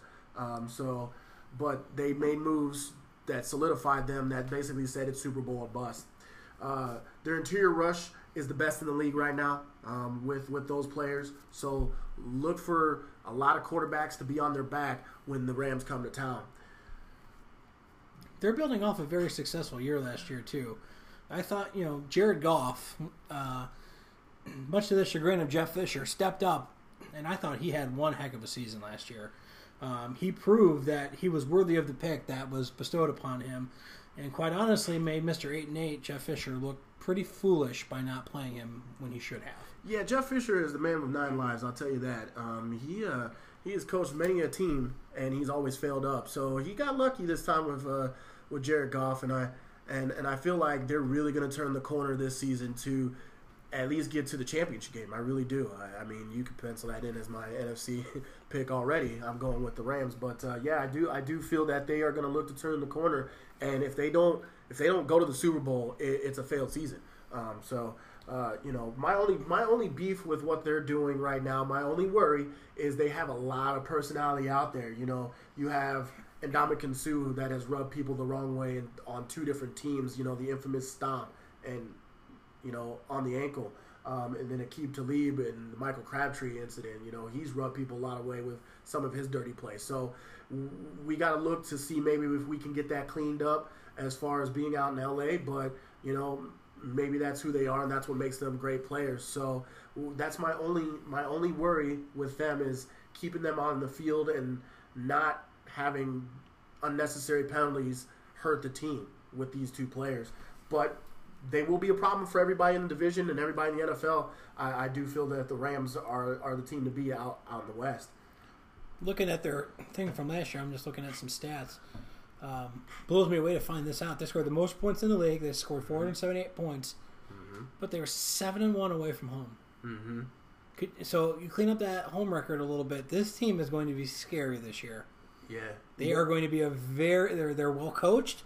They play hard, and man, it's amazing what a franchise quarterback can do for the weapons you have on your team. You go 7-1 on the road, and really all anyone ever asks you is just be over 500 on the road. That's all we can really ask of you. 7-1 is scary, and if they protect home field, they are the team to beat. They will go to the Super Bowl. Moving on to the Seahawks. The Seahawks look to be not rebuilding, but revamping. We are entering the era of the post-Legion of Boom era. It is officially here. Sheldon Richardson, Richard Sherman, and Cam Chancellor are all gone.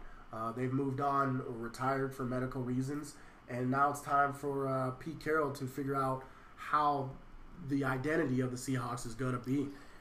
He basically fired everyone on the staff except himself, which basically says, I need to redo this whole team. I need to figure everything out. And I think that's what the Seahawks are doing right now. Now, with that being said, they by no means are going to be a slouch in this division. They still have a good team. They still have Russell Wilson as their quarterback. And I feel like he will carry them on their back until the help arrives.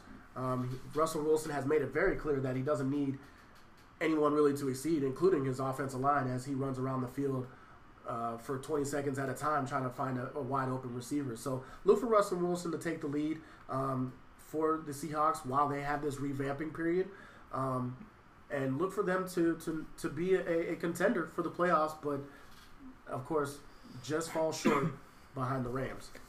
Yeah, I agree there. I mean, and he doesn't. He's no slouch. If Pete Carroll's looking for a way to rebuild this team, look no further than your quarterback. But you still have some good weapons. You've got Ed Dixon as a tight end. You've got Doug Baldwin, Tyler Lockett. Those are 2 very, very, very serviceable wide receivers who have also won me a lot of fantasy points. But that offensive line, though, as much as Wilson says, they don't have to play well, they do, because he has taken a beating the last few years. And some of the games I've watched him just get shot after shot after shot. I'm like, man, stay down. Like, Yeah. you don't have to get back up this time. It's okay. And not that I want you to be hurt. Just take a play off. It's. But this man is every bit as durable as a Drew Brees. He is so gritty. He is his. And it could be a testament because of his small frame. He doesn't have long ligaments to toss and turn all over the place, so he can take these hits. He's proven that, I can still make this play even if my O-line isn't going to protect me. I think one of the things that is going to help him stay off his back is their pickup of Rashad Penny. Mm-hmm. He's going to shoulder some of the rushing duties to basically not have the pass rush come at him all the time and everything like that. So the Seahawks just, to me, have lost far too much to improve where they were last year, but that doesn't mean they're going to get any worse than they were last year. Correct. It's like I feel this is a revamp, not a rebuild. Look for them to still be one of the better teams out west for sure. One of my biggest questions for them, though, too, is who's going to run the football for them? It seems to be running back by committee out there, but they don't really have any big names or anyone that kind of strikes fear in the hearts of opponents' defenses. That could be a big question, but I think Rashad Penny will take off for sure. He was definitely a good back in college, so I think he definitely will keep the Seahawks along with Russell Wilson and the other skill players that you mentioned, such as Doug Baldwin. They'll keep them afloat. They'll be definitely a team to be reckoned with out west for sure. Moving on to the 49ers, some keys out there where there is a lot of optimism, as we all saw coming off of last season. Assuming health isn't an issue for the 49ers, they may challenge for the West, maybe upsetting a few teams. They did it last year. They beat the Rams, who was a vaulted team. That one loss that they had away, the Rams had away from home, that was the San Francisco 49ers. So they look to be an upset-minded team, a team that's looking to go to the playoffs just as much as the Seahawks. I don't see them flipping spots with the Seahawks, but it can happen, and look for it to happen. They're also getting a full year out of Jimmy Garoppolo instead of 5 games. So, he won 5 straight games after coming over from the Patriots, then signed a massive deal in March to be the franchise quarterback. So look for him to make a lot of moves. Another thing that was exciting is Marquise Godwin. If he can continue his momentum from last year, coming off both career highs in catches and yards, just under 1,000 yards to be exact, they're going to be a good threat. Pierre Garçon is another addition. He's coming back from injury. And under Kyle Shanahan, who is the coach out there, he will be well over 100 yards receiving for sure. 1,000 yards. I apologize. I way undershorted him. But he will be well over 1,000 yards, as that's what he did in 2013 when Kyle Shanahan was his offensive coordinator with the Redskins. So look for him to do that. There was a key addition for Jerick McKinnon. He comes off being part of the two-headed monster in Minnesota, and he showed great numbers as the second option behind Latavius Murray last year. He looks to be the future back, and even people have questions about his size. He still looks to be shouldering the load, especially after Carlos Hyde's departure. I think this will be great. These skill players will be great under the Kyle Shanahan's run-pass option scheme, just like a West Coast offense that they ran for Kirk Cousins when he was in Washington. I think there's a lot of promise out there. Even though the 49ers haven't made the playoffs, they or had a winning record since last year, they will look to contend in this division for sure. I look at the 49ers to be a contender in this division, and got to give a shout out to Cloverleaf High School alum Kyle Juszczyk, fullback tight end for the 49ers. Good luck to you this year, Kyle. Hope to see big things from you. I really think the best is yet to come for you in your career. But I will go on record right now before we even talk about the next team out here in the West. But the 49ers are winning this division this year. They've got the weapons. They've got the coaching. They can just tie a few things up on defense. But Garoppolo's the real deal. Coming in with a team that had one win up until that point, and coming in and winning 5 in a row to end the year with a lot of the weapons that you have coming back this year, I see big things for the 49ers this year. I really think that they're going to be the class of that division, and they're going to win it. I think that it's a good pick. There's only one problem. It's that defense. Is on the defensive side. Who's stopping? You gotta stop them. You can't keep scoring all the time. And then having your offense come back out and having to match every single time. The 49ers have the weapons to be a great offensive team. I just don't feel they have the defensive firepower and the skill players in place on defense to really make a run like they need to. They have to be able to stop people, and they don't have that. Every time I saw a San Francisco game I watched last year, it was a basketball score. I mean, it might as well have been a Big 12 game. So I feel like San Francisco has to find their skill players on defense, which they didn't really upgrade this year, for them to basically contend the way that you would believe they would contend this year. I still got to go with the Rams because they have it on both sides of the ball. So. Only time will tell. But let's get into the Arizona Cardinals. They are a potential wild card in this grand scheme of things here. So tell us about them. Yeah, so the Cardinals, they still got Larry Fitzgerald. Ageless one. Yep, Father Time's most consistent wide receiver right there. He will look to come back and have another consistent year, over 1,000 yards as well. I think he was just under last year. So he will look to be consistent. And another question is, when is he going to slow down? I don't feel that it will be this year. There was a key addition of Sam Bradford, which, if he stays healthy, he might be enough to make even the most skeptic critics rethink their conclusions about the Cardinals not making the playoffs or whatnot. But history isn't on Bradford's side because he's very injury prone. I mean, the Cardinals last year were a David Johnson injury away from being a playoff team. They finished 8-8, and losing him really, really kind of hampered what they wanted to do on the offensive side of the football. Yeah, and I agree with that 100%. So they could be a wild card team, but with that, it's all going to hinge on whether Sam Bradford can stay healthy. But they do have Josh Rosen on their team. They drafted waiting in the wings. Yep. Waiting in the wings. And in my opinion, I feel like he's most likely to finish out the season, especially if the Cardinals are out of it. They're going to put him in. Absolutely, and they should. He's going to be in there, and he's going to get thrust into the spotlight early, and a lot of things could change at that point. We could either have a fire sale, or we could say, this is going to be our man. We're going to move forward with him, and we're going to try to get him more skilled players around him so that we can move forward into the future. There was just so many. There was so much departing here of contributors from the Cardinals, and the aging components of the Cardinals, such as guys like Larry Fitzgerald and David Johnson being injury prone and everything like that. It's just hard to believe that they will contend this year. I do feel that at some point, it will make it difficult for them to be a credible team as the season goes forward. Sure.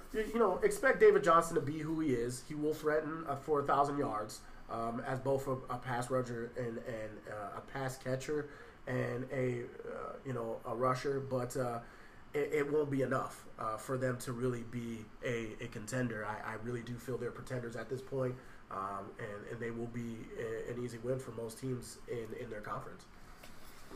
So after it's all said and done, sounds like you've got the Rams coming out of the NFC West, and I've got the surprise pick of the 49ers. Yeah, and I like your enthusiasm for the San Francisco.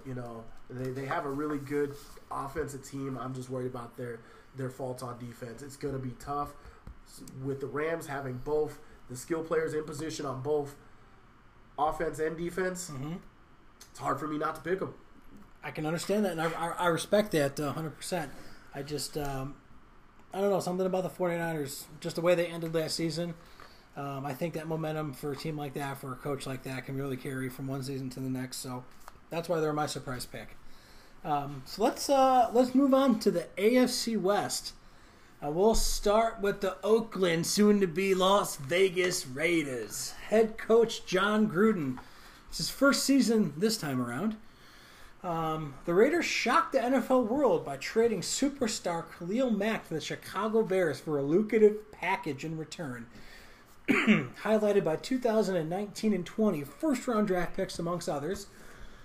But was that enough of a return for the best overall player on their roster? You know, I don't think it was even about that at that point. I think there was a lot of ego. This was an ego-driven trade between Gruden and Khalil Mack. I think Khalil wanted money. He wanted to be paid for what he's doing. But I think John Gruden didn't want that. I think they came to a head, and of course they're not going to trade the coach, so Khalil Mack had to go. Right. Man, I apologize, folks. This cough will be gone by next year, but it's just that almost had pneumonia, that dry cough that just doesn't want to go away, but it's not going to stop me from getting this show done, man. I tell you what. The Raiders are looking to bounce back from a very disappointing 2017 season. They finished 6-10 after a very good season in 2016 that had that playoff appearance. I think they would have had a much better luck in 2016 playoffs if Derek Carr wouldn't have got hurt, but that's another story for another time. Speaking of Carr, lost a weapon in Michael Crabtree, but gained another one in Jordy Nelson, who I think still has a lot left in the tank. I think it was more of a salary cap, we don't want to pay him type thing in Green Bay. He'll be a veteran alongside Amari Cooper. Biggest questions for the Raiders, though, is can Derek Carr have a bounce-back year and go back to the quarterback we saw in 16? Because he didn't really light it up last year, in my opinion. Yeah, and another thing that I'm also thinking about, are the Raiders all in this season in Oakland? It is next season that they're going to Las Vegas, correct? Yep. So that's one thing I thought about it. Are we going to get the Raiders that are saying, we're going to give you the best that we got, goodbye Oakland, or goodbye Oakland, we hardly knew ye? That is my thought. That is my biggest question. What team is going to enter the field? And then one of my questions too is, can Amari Cooper be consistent week in and week out? Because in 2016 he balled out, took him very high in a lot of my fantasy drafts. I have a couple different teams that I play with, but man, he was all or nothing. He had a couple of big games and then nothing. I mean, not even a catch, and nothing. And you would wonder, where does he go? Like, right? What are you doing? Like, why aren't you getting free? You're one of the more explosive receivers in the league.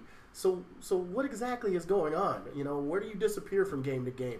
And it almost felt like if he was going up against a tough defensive back, he let that defensive back shut him down. Right. And he would just disappear. Exactly. And so is Amari Cooper an elite talent? I believe he can be.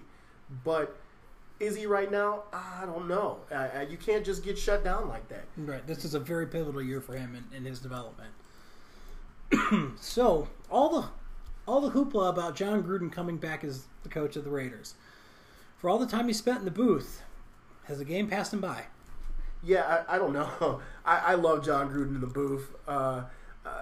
This is a Super Bowl winning coach that we're talking about here. Ironically, for the team that he beat with the Tampa Bay Buccaneers. So it remains to be seen. But 10 years is a long time. Very long time. It's a long time. The game has to be different. We all know from the 30 years we've been on the planet that the game is different from when Deion Sanders played the game to right now when Charles Woodson just retired to right now with the receivers the defensive backs that we have now. In John Gruden's era, you could touch the wide receivers. Now, this 10 years later, you breathe on those guys, and it's a pass interference. It's a flag. Yep. Yeah. So absolutely. It's a different game, and John Gruden is going to have to adjust. Now, being in the booth where he was he looking at these teams and scouting these teams and thinking about what he was doing? Because he could have been doing that. He could have been mentally coaching while he was in the Monday night football booth, but it remains to be seen. It's 10 long years, and I got to see if he's conformed to what the NFL is today. And to finish up on the Raiders too, I don't view them as anything very special this year. Excuse me, my goodness, nothing special with the Raiders, especially because they lost so much on defense so close to the season. That's a big piece to lose right before your season start. So I think the Raiders battle. They're certainly going to play hard for Chucky. They'll be disciplined, but I see them as a mediocre 8-8 team in his return to the sidelines. Yes, so I gave him 6 games. I actually took away 2 games and added two more losses to them because of the fact that they lost, like you said, so much on defense, so late in the preseason coming into the season. I think they will be at the basement of the division this year, unless Derek Carr puts the team on his back and wills them to win. Well, I think you may be right about them being in the basement, but they won't be at the bottom of the basement because the next team I feel is going to be at the bottom of that basement. And I am very, very happy to say this now that Peyton Manning's no longer there, but the Denver Broncos, head coach by Vance Joseph. The Broncos are in a spot where I believe their defense is good enough to win now, but they're hoping and praying that Case Keenum can solve their quarterback woes after the Osweiler, Lynch, and Simeon experiment failed miserably last season. Biggest problems I see facing the Broncos. Which Case Keenum are you going to get? Are you going to get the journeyman that's been who he was for his whole career? Or are you going to get the guy that balled out in Minnesota last year? Based off track records, everyone has that career year. I think you're going to get a slightly upgraded version of what he usually is, but that's not an elite talent here in this league. Also, who's going to step up and fill the shoes of C.J. Anderson, who was an 1,000-yard rusher? Royce Freeman looks to be that feature back, but will he be able to produce? Also, Vance Joseph's seat is scalding hot. Elway thought about dismissing his embattled coach, but another question is, how hot is Elway's seat? Ever since Peyton Manning rode off into that sunset as a Super Bowl champion, the quarterback play has been very suspect, and he ended up releasing his first-round pick, Paxton Lynch. Not a very good look for John Elway's resume. Yeah, it's tough. I don't see that a man who is a Hall of Famer for a team and a Super Bowl winner for a team really being let go so soon after just winning a Super Bowl this decade. It was about four years ago that they won it. So I feel like right now they've been swinging and missing, but I think they will definitely keep John Elway around for the foreseeable at this point. I looked for the Broncos to struggle mightily. 4 wins at most for this team, only because I just don't think Case Keenum's going to be the guy we saw last year. Yeah, the defense though, I'm excited for the defense. But the thing about it is the same thing I was saying about San Francisco. It's going to be very one-dimensional. Their defense is going to do their best to stop them, but eventually they're going to be on the field so much every single game that the dam is going to break every single game.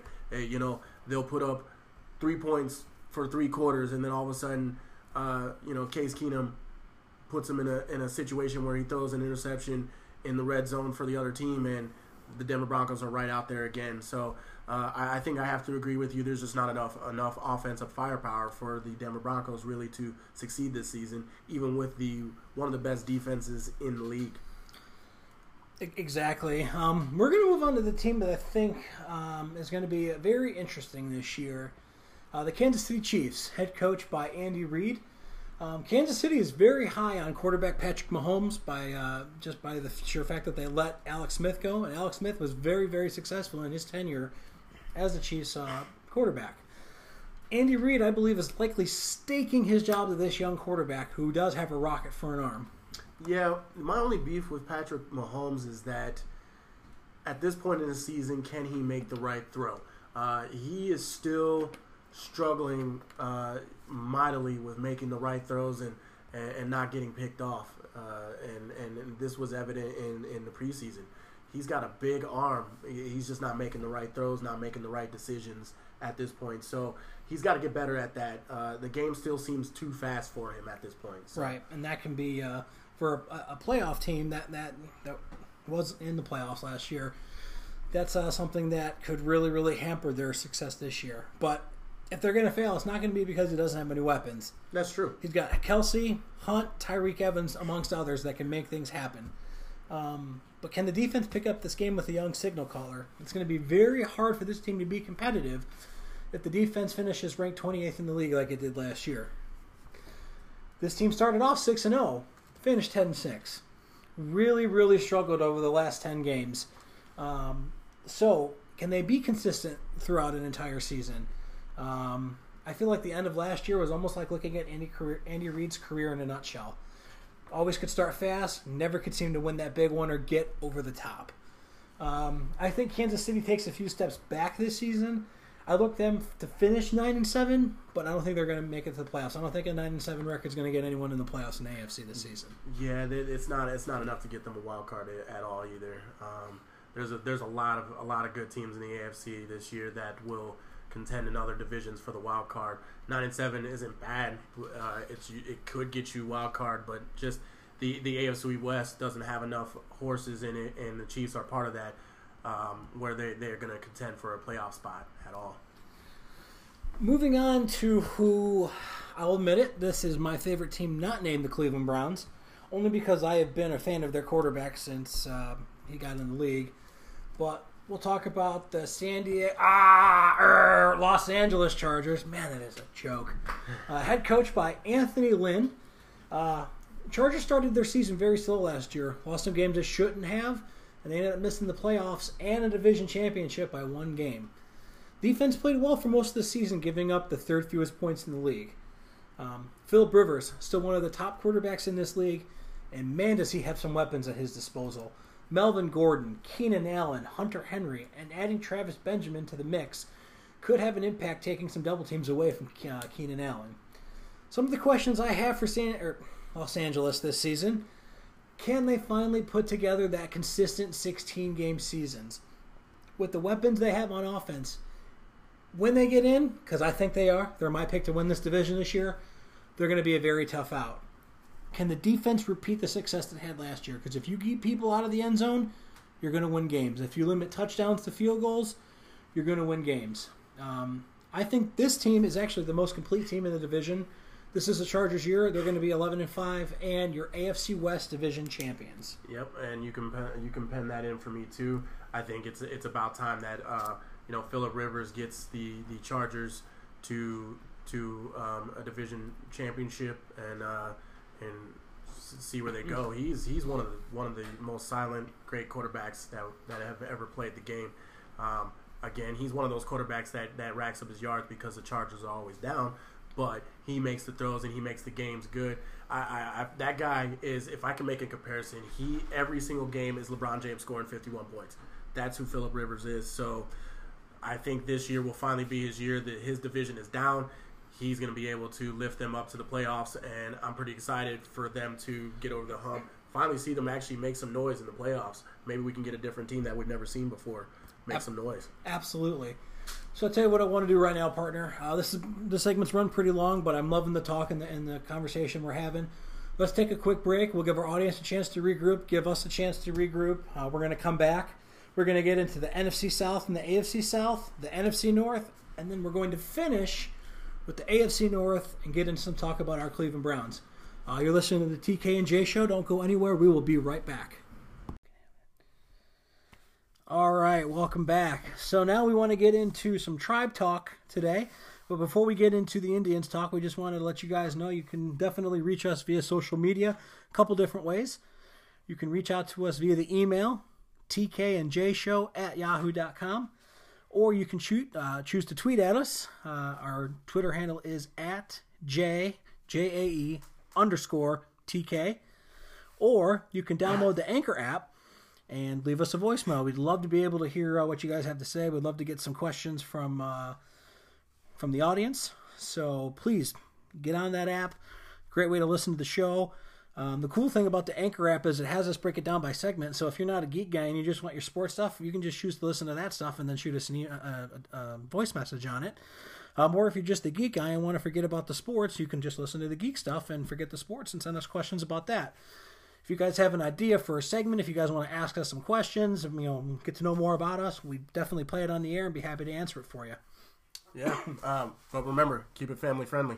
Yes, please keep it family friendly, man. If you can't play it on terrestrial radio, I don't want to hear it. I don't want to hear the language because I get enough of that on Sundays during the Browns games.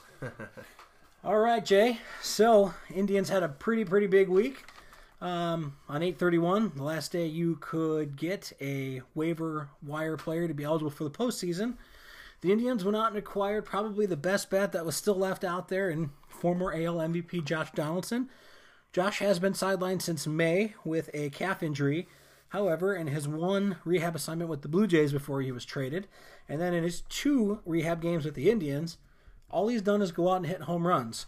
So, Jay, tell me your thoughts on Mr. Donaldson. So I think it's another great move. It is a Cleveland Indians front office move. We went and got Encarnacion 2 years ago, and we made it a move for him that benefited the franchise. We didn't sell the farm for him. We made a move that benefits the franchise. This is the same thing here. I commend Chernoff for going out and getting Donaldson and making a move that benefits the Cleveland Indians more than it benefits Josh Donaldson. I appreciate him coming to our team, and he's gonna bring a spark to our lineup, and I'm excited to see this man on the field. Absolutely, and I have to give the Indians front office credit because they don't spend crazy amounts of money.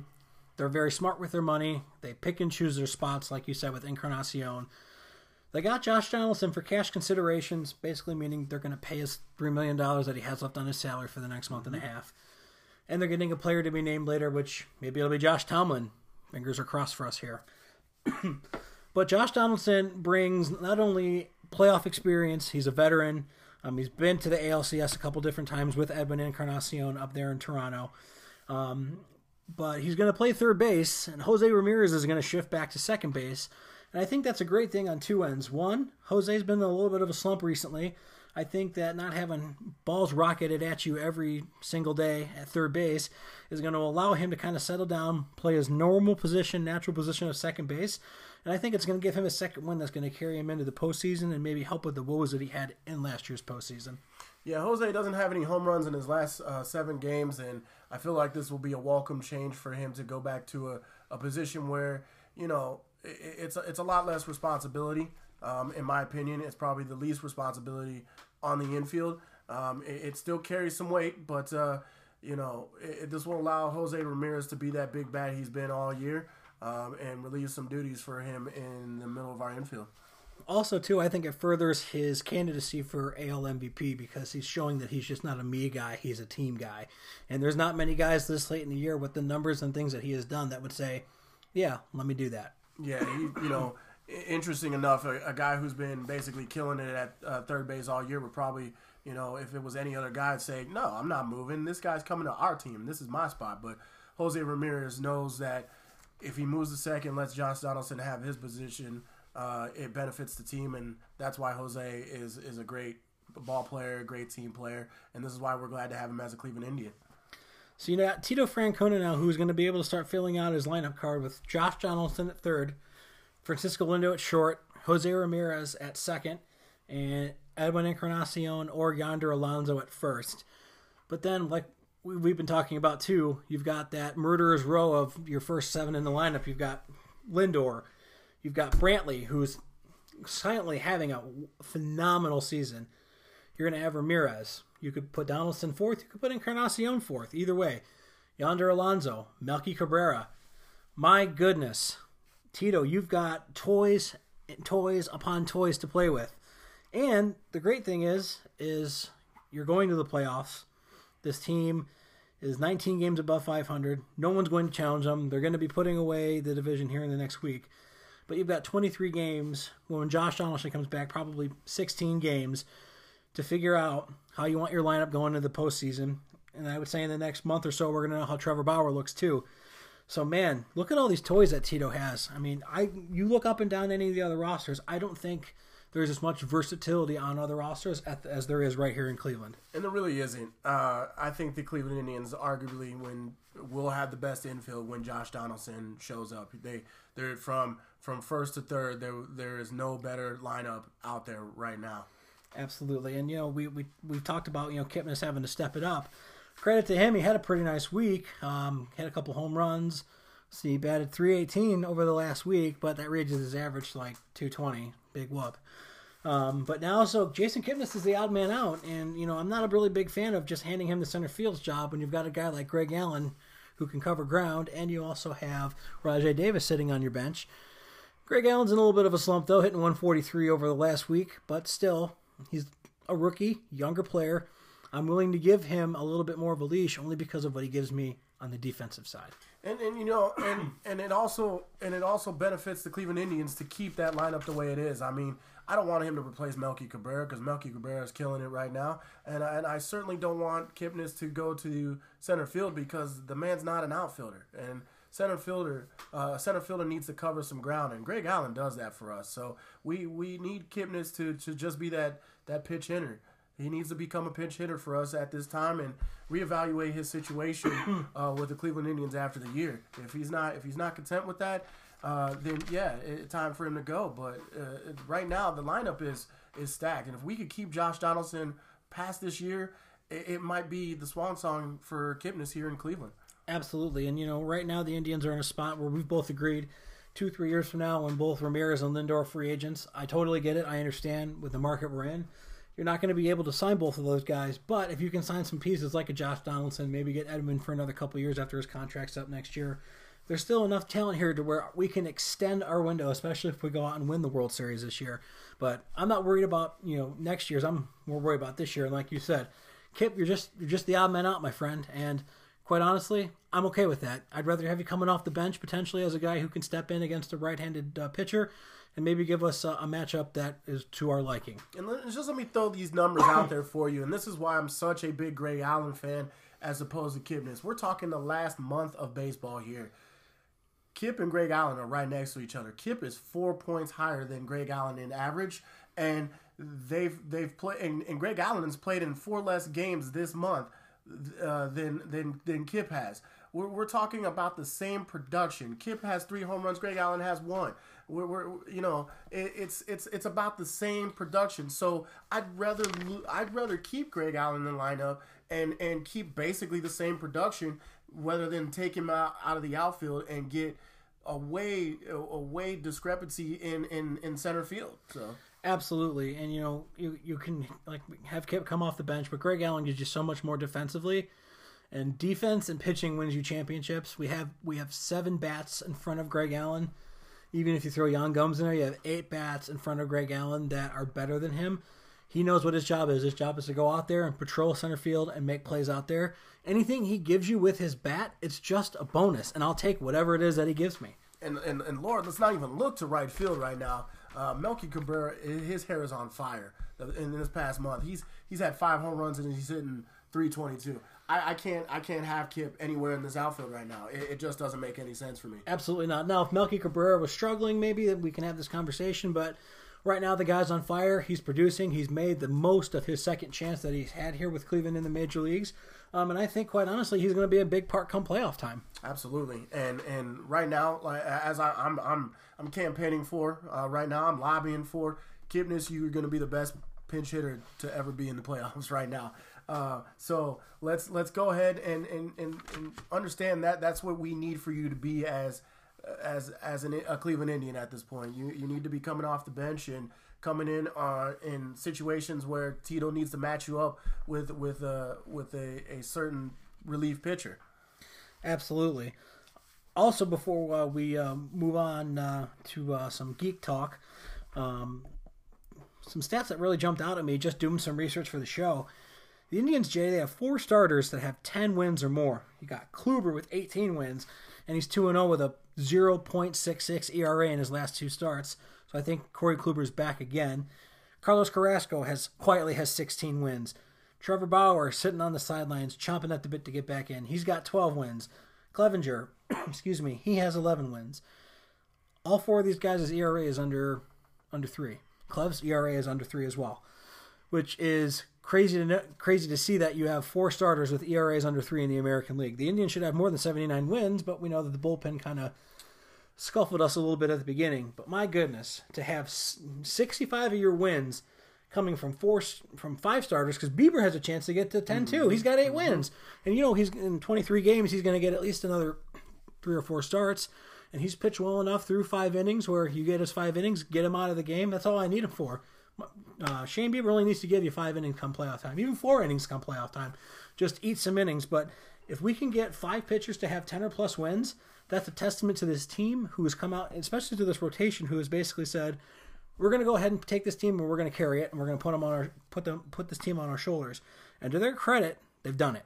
Yeah, and in the last month of baseball, it has been good for our starters. Clevenger and Kluber leading the way with both 4 wins. Clevenger in the last 30 games has only allowed 1.72 runs ERA in his performances. So, we're really looking to turn the corner. Cookie and Bieber are also up there with low ERAs and everything like that. So. This is a good sign for us that going into the playoffs that we won't have to rely on a 3-man rotation and hand the ball off to unfortunately Mike Clevenger again, which that just was sad for us to have to do. We won't have to hand the ball to him on 3 days of rest this season. We have 4 capable starters that can get us through the playoffs. Absolutely, because even if Bauer can't come back, you can still throw Shane Bieber in there, but just imagine if you have Corey Kluber, Carlos Carrasco, Trevor Bauer, and Mike Clevenger. They're 4 right-handed starters, but each of them attacks hitters differently. So there's no way that any team could kind of key in and say, well, Kluber's a little bit like Carrasco, and Carrasco's a little bit like Clevenger, and Clevenger's a little bit like Bauer. You talk about a murderer's row of our first 7 guys in the lineup. I wouldn't want to be on the other side of having those 4 guys come at me come playoff time. And they're also, they've been eating a lot of innings as well. So look for them to eat a lot of innings, get us to the 6th inning, if not further, and be able to hand out to a bullpen that's actually starting to gel. Oliver Perez and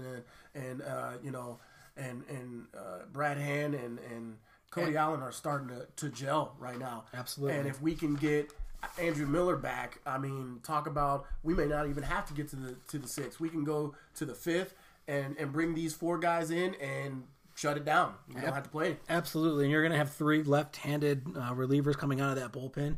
Tito's going to be able to match up like crazy. Tom Hamilton's going to love coming in and out of commercials because Tito's going to be running out to that mound to make those changes. But it's a nice toy and weapon to be able to have. So I think coming into the next week, we're going to be able to kind of see the Indians probably win a good chunk of their next probably 6 to 10 games just because they're against teams who are under 500 who have had fire sales or just are not having good seasons. And then the last hardest series we have is Boston coming up here towards the middle of the month. Then that ought to be one great series too to see what we can do here on our turf. Yeah, and I would be glad that the last time we got a split against them, which is okay with me. I'm not disappointed in that whatsoever. But hopefully we could take 2 from them. Hopefully 3 to really make a statement, and that'd be great. I'm also looking to the Blue Jay series that's coming up to see how the fans treat Josh Donaldson when they come back. Or I think they're coming here. They're coming here, yeah. Okay, they're coming here. And the last time I went to a Blue Jays game, they travel pretty well. So I'd be interested to see how the away fans treat Josh Donaldson when they see him on the field. I think that they're going to give him the applause that he deserves because he did a lot of good things there. And Josh is ready now. He's on the DL retroactive to the 1st. Mm-hmm. But in 3 minor league appearances, he's got 3 home runs. He's got 1 grand slam in Columbus, and he's got a nice 2-run homer down in Akron last night. So JD's ready. It's just a matter of getting him in the lineup. And there's even no rush to get him really rocking and rolling because he's shown you with his bat he's ready to go. Yeah, and it sounds like this is a breath of fresh air for him. Absolutely. Sounds like he was stymied in Toronto and wanted out just as much as they wanted to get rid of him. So, he's come here and he's rocking and rolling for us. So, excited to get that spark into the lineup. Absolutely. All right, well, that's enough Tribe Talk for tonight. Looking forward to seeing what our Indians do over the next 7 days or so before we do our next pod. But coming up next, the debate to end all debates. Yeah. Power Rangers, Star Wars. All right, welcome back. So now we want to get into some Tribe Talk today. But before we get into the Indians talk, we just wanted to let you guys know you can definitely reach us via social media, a couple different ways. You can reach out to us via the email, tkandjshow@yahoo.com, or you can choose to tweet at us. Our Twitter handle is @JAE_TK,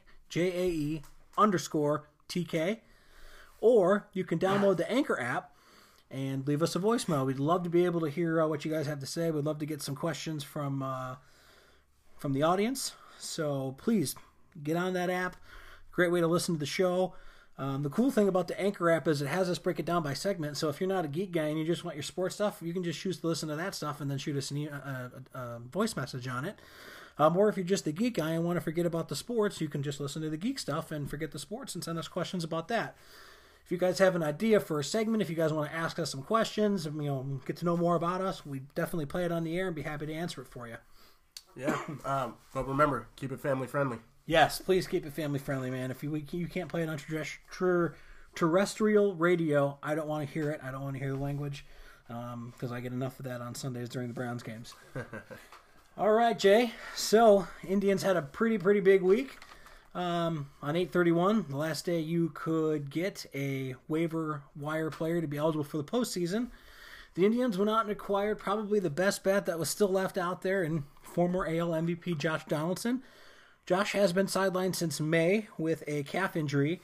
However, in his one rehab assignment with the Blue Jays before he was traded, and then in his 2 rehab games with the Indians, all he's done is go out and hit home runs. So, Jay, tell me your thoughts on Mr. Donaldson. So I think it's another great move. It is a Cleveland Indians front office move. We went and got Encarnacion 2 years ago, and we made it a move for him that benefited the franchise. We didn't sell the farm for him. We made a move that benefits the franchise. This is the same thing here. I commend Chernoff for going out and getting Donaldson and making a move that benefits the Cleveland Indians more than it benefits Josh Donaldson. I appreciate him coming to our team, and he's gonna bring a spark to our lineup, and I'm excited to see this man on the field. Absolutely, and I have to give the Indians front office credit because they don't spend crazy amounts of money. They're very smart with their money. They pick and choose their spots, like you said, with Encarnacion.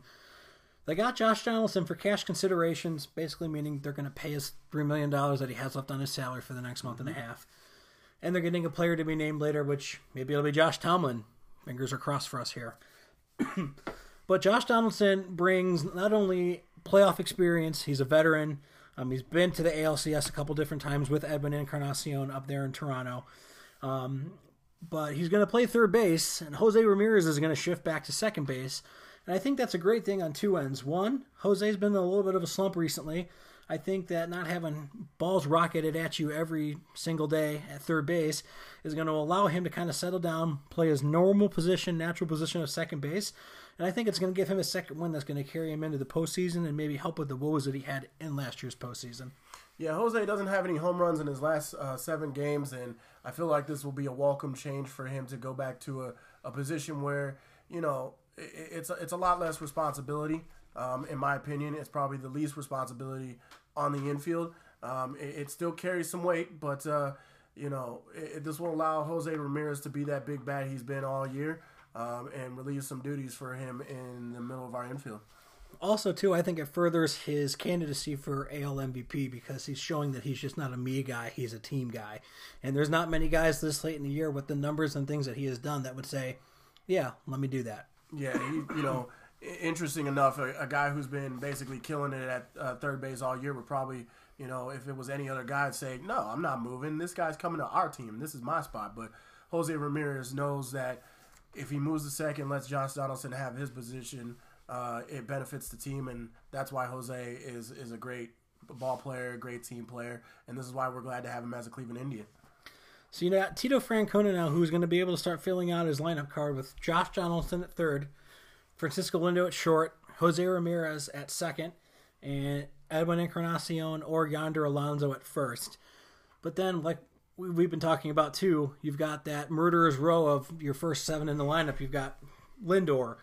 You've got Brantley, who's silently having a phenomenal season. You're going to have Ramirez. You could put Donaldson fourth. You could put Encarnacion fourth. Either way. Yonder Alonso, Melky Cabrera. My goodness. Tito, you've got toys upon toys to play with. And the great thing is you're going to the playoffs. This team is 19 games above 500. No one's going to challenge them. They're going to be putting away the division here in the next week. But you've got 23 games, when Josh Donaldson comes back, probably 16 games, to figure out how you want your lineup going into the postseason. And I would say in the next month or so, we're going to know how Trevor Bauer looks too. So, man, look at all these toys that Tito has. I mean, you look up and down any of the other rosters, I don't think there's as much versatility on other rosters as there is right here in Cleveland. And there really isn't. I think the Cleveland Indians arguably will have the best infield when Josh Donaldson shows up. They're from first to third. There is no better lineup out there right now. Absolutely. And, we've talked about, Kipnis having to step it up. Credit to him. He had a pretty nice week. Had a couple home runs. See, he batted .318 over the last week, but that raises his average to like .220. Big whoop. But now, so Jason Kipnis is the odd man out, and I'm not a really big fan of just handing him the center field's job when you've got a guy like Greg Allen who can cover ground, and you also have Rajai Davis sitting on your bench. Greg Allen's in a little bit of a slump though, hitting 143 over the last week, but still, he's a rookie, younger player. I'm willing to give him a little bit more of a leash only because of what he gives me on the defensive side. And it also benefits the Cleveland Indians to keep that lineup the way it is. I mean, I don't want him to replace Melky Cabrera because Melky Cabrera is killing it right now, and I certainly don't want Kipnis to go to center field because the man's not an outfielder, and center fielder needs to cover some ground, and Greg Allen does that for us. So we need Kipnis to just be that pitch hitter.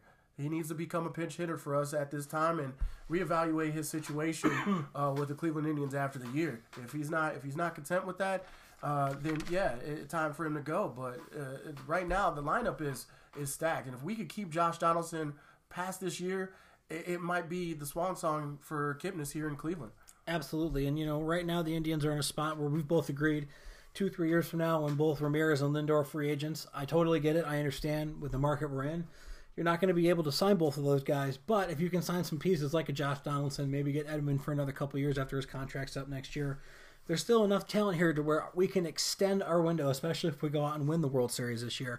But I'm not worried about next year's. I'm more worried about this year. And like you said, Kip, you're just the odd man out, my friend. And quite honestly, I'm okay with that. I'd rather have you coming off the bench potentially as a guy who can step in against a right-handed pitcher and maybe give us a matchup that is to our liking. And just let me throw these numbers out there for you, and this is why I'm such a big Greg Allen fan as opposed to Kipnis. We're talking the last month of baseball here.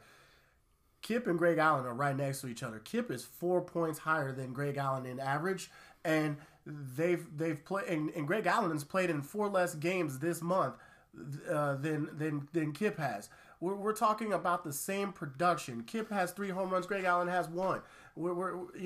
It's about the same production. So I'd rather keep Greg Allen in the lineup and keep basically the same production, rather than take him out of the outfield and get a way discrepancy in center field. So. Absolutely, and you can have Kip come off the bench, but Greg Allen gives you so much more defensively, and defense and pitching wins you championships. We have 7 bats in front of Greg Allen. Even if you throw Yan Gomes in there, you have 8 bats in front of Greg Allen that are better than him. He knows what his job is. His job is to go out there and patrol center field and make plays out there. Anything he gives you with his bat, it's just a bonus, and I'll take whatever it is that he gives me. And Lord, let's not even look to right field right now. Melky Cabrera, his hair is on fire. In this past month, he's had 5 home runs and he's hitting .322. I can't have Kip anywhere in this outfield right now. It just doesn't make any sense for me. Absolutely not. Now, if Melky Cabrera was struggling, maybe we can have this conversation. But right now, the guy's on fire. He's producing. He's made the most of his second chance that he's had here with Cleveland in the major leagues. And I think, quite honestly, he's going to be a big part come playoff time. Absolutely. And right now, as I'm campaigning for right now, I'm lobbying for Kipnis. You're going to be the best pinch hitter to ever be in the playoffs right now. So let's go ahead and understand that that's what we need for you to be as a Cleveland Indian at this point. You need to be coming off the bench and coming in situations where Tito needs to match you up with a certain relief pitcher. Absolutely. Also, before we move on to some geek talk, some stats that really jumped out at me just doing some research for the show. The Indians, Jay, they have 4 starters that have 10 wins or more. You got Kluber with 18 wins, and he's 2-0 with a 0.66 ERA in his last 2 starts. So I think Corey Kluber's back again. Carlos Carrasco quietly has 16 wins. Trevor Bauer sitting on the sidelines, chomping at the bit to get back in. He's got 12 wins. Clevenger, excuse me, he has 11 wins. All 4 of these guys' ERA is under 3.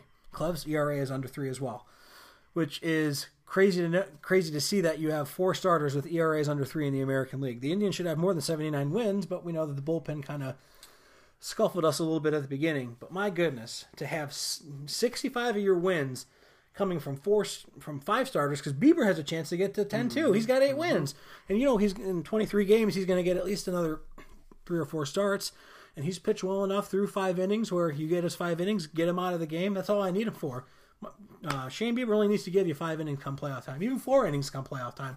Just eat some innings. But if we can get 5 pitchers to have 10 or plus wins, that's a testament to this team who has come out, especially to this rotation, who has basically said, we're going to go ahead and take this team and we're going to carry it, and we're going to put this team on our shoulders.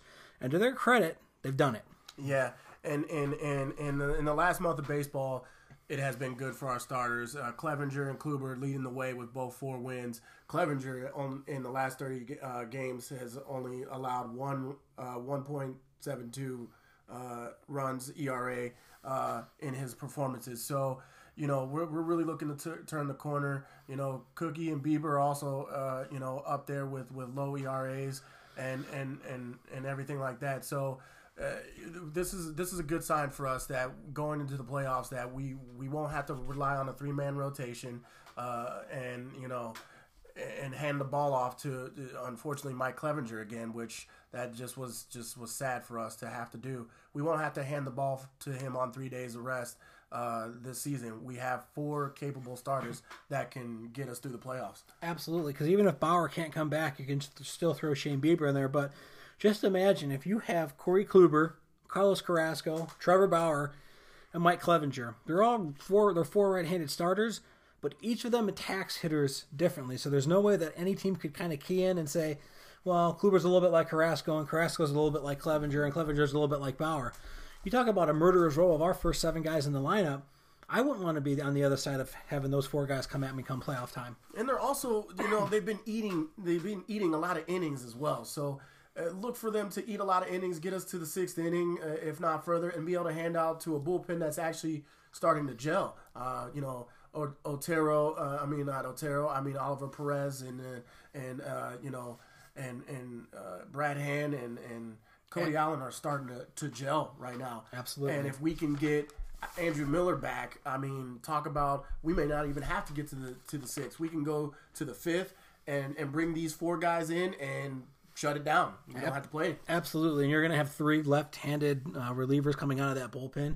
Tito's going to be able to match up like crazy. Tom Hamilton's going to love coming in and out of commercials because Tito's going to be running out to that mound to make those changes. But it's a nice toy and weapon to be able to have.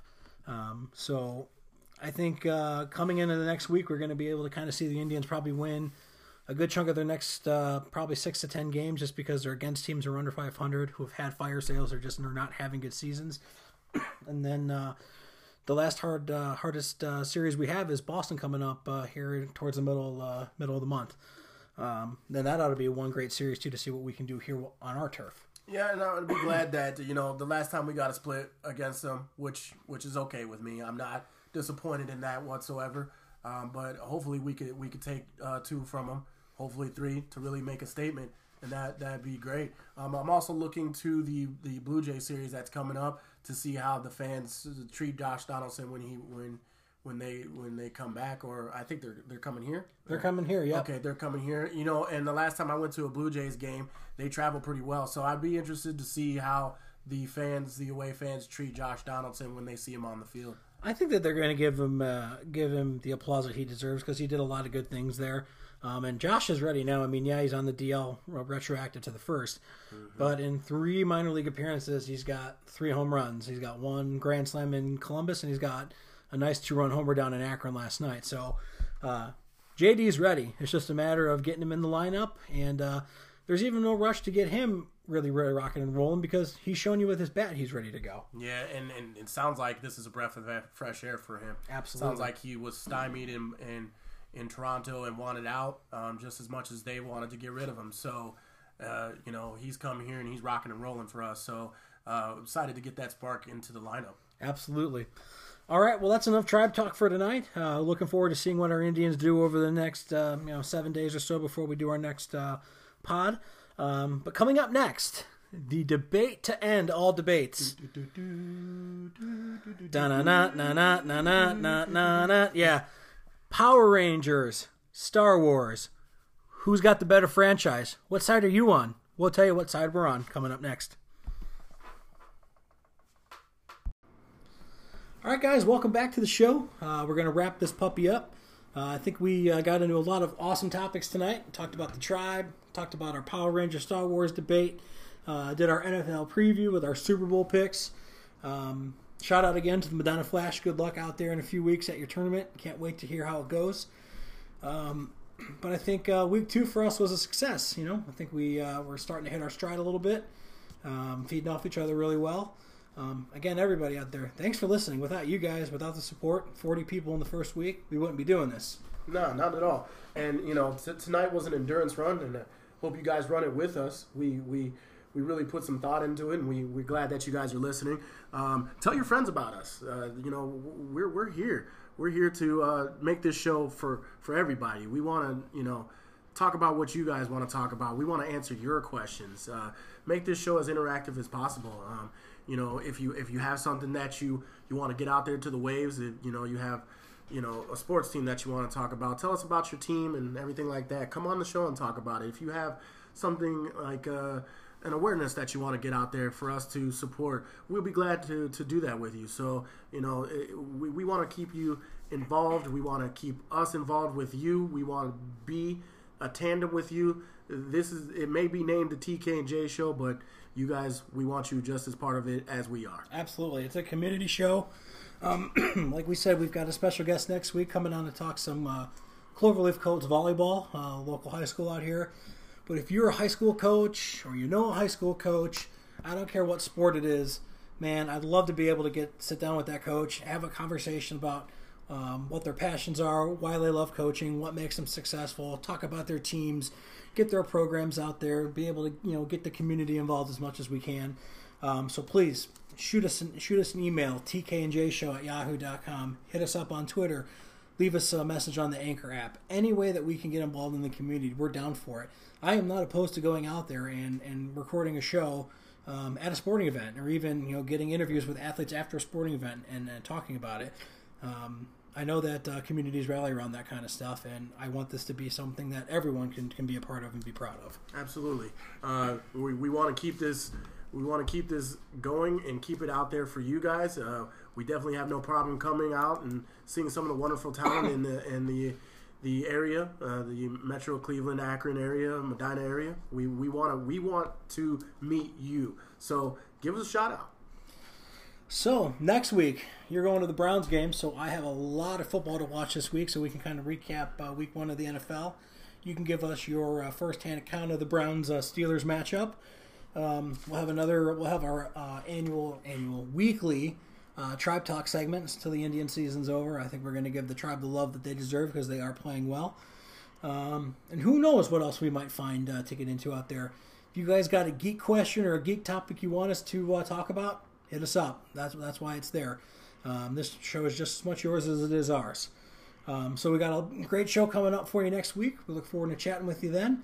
Until then, have a great week. Go Browns. Go your favorite team, as long as it's not the Ravens or the Steelers. And you guys have a wonderful week. You guys have a wonderful week. I will be talking to you from the Browns game when I return. See you guys. Thank you so much.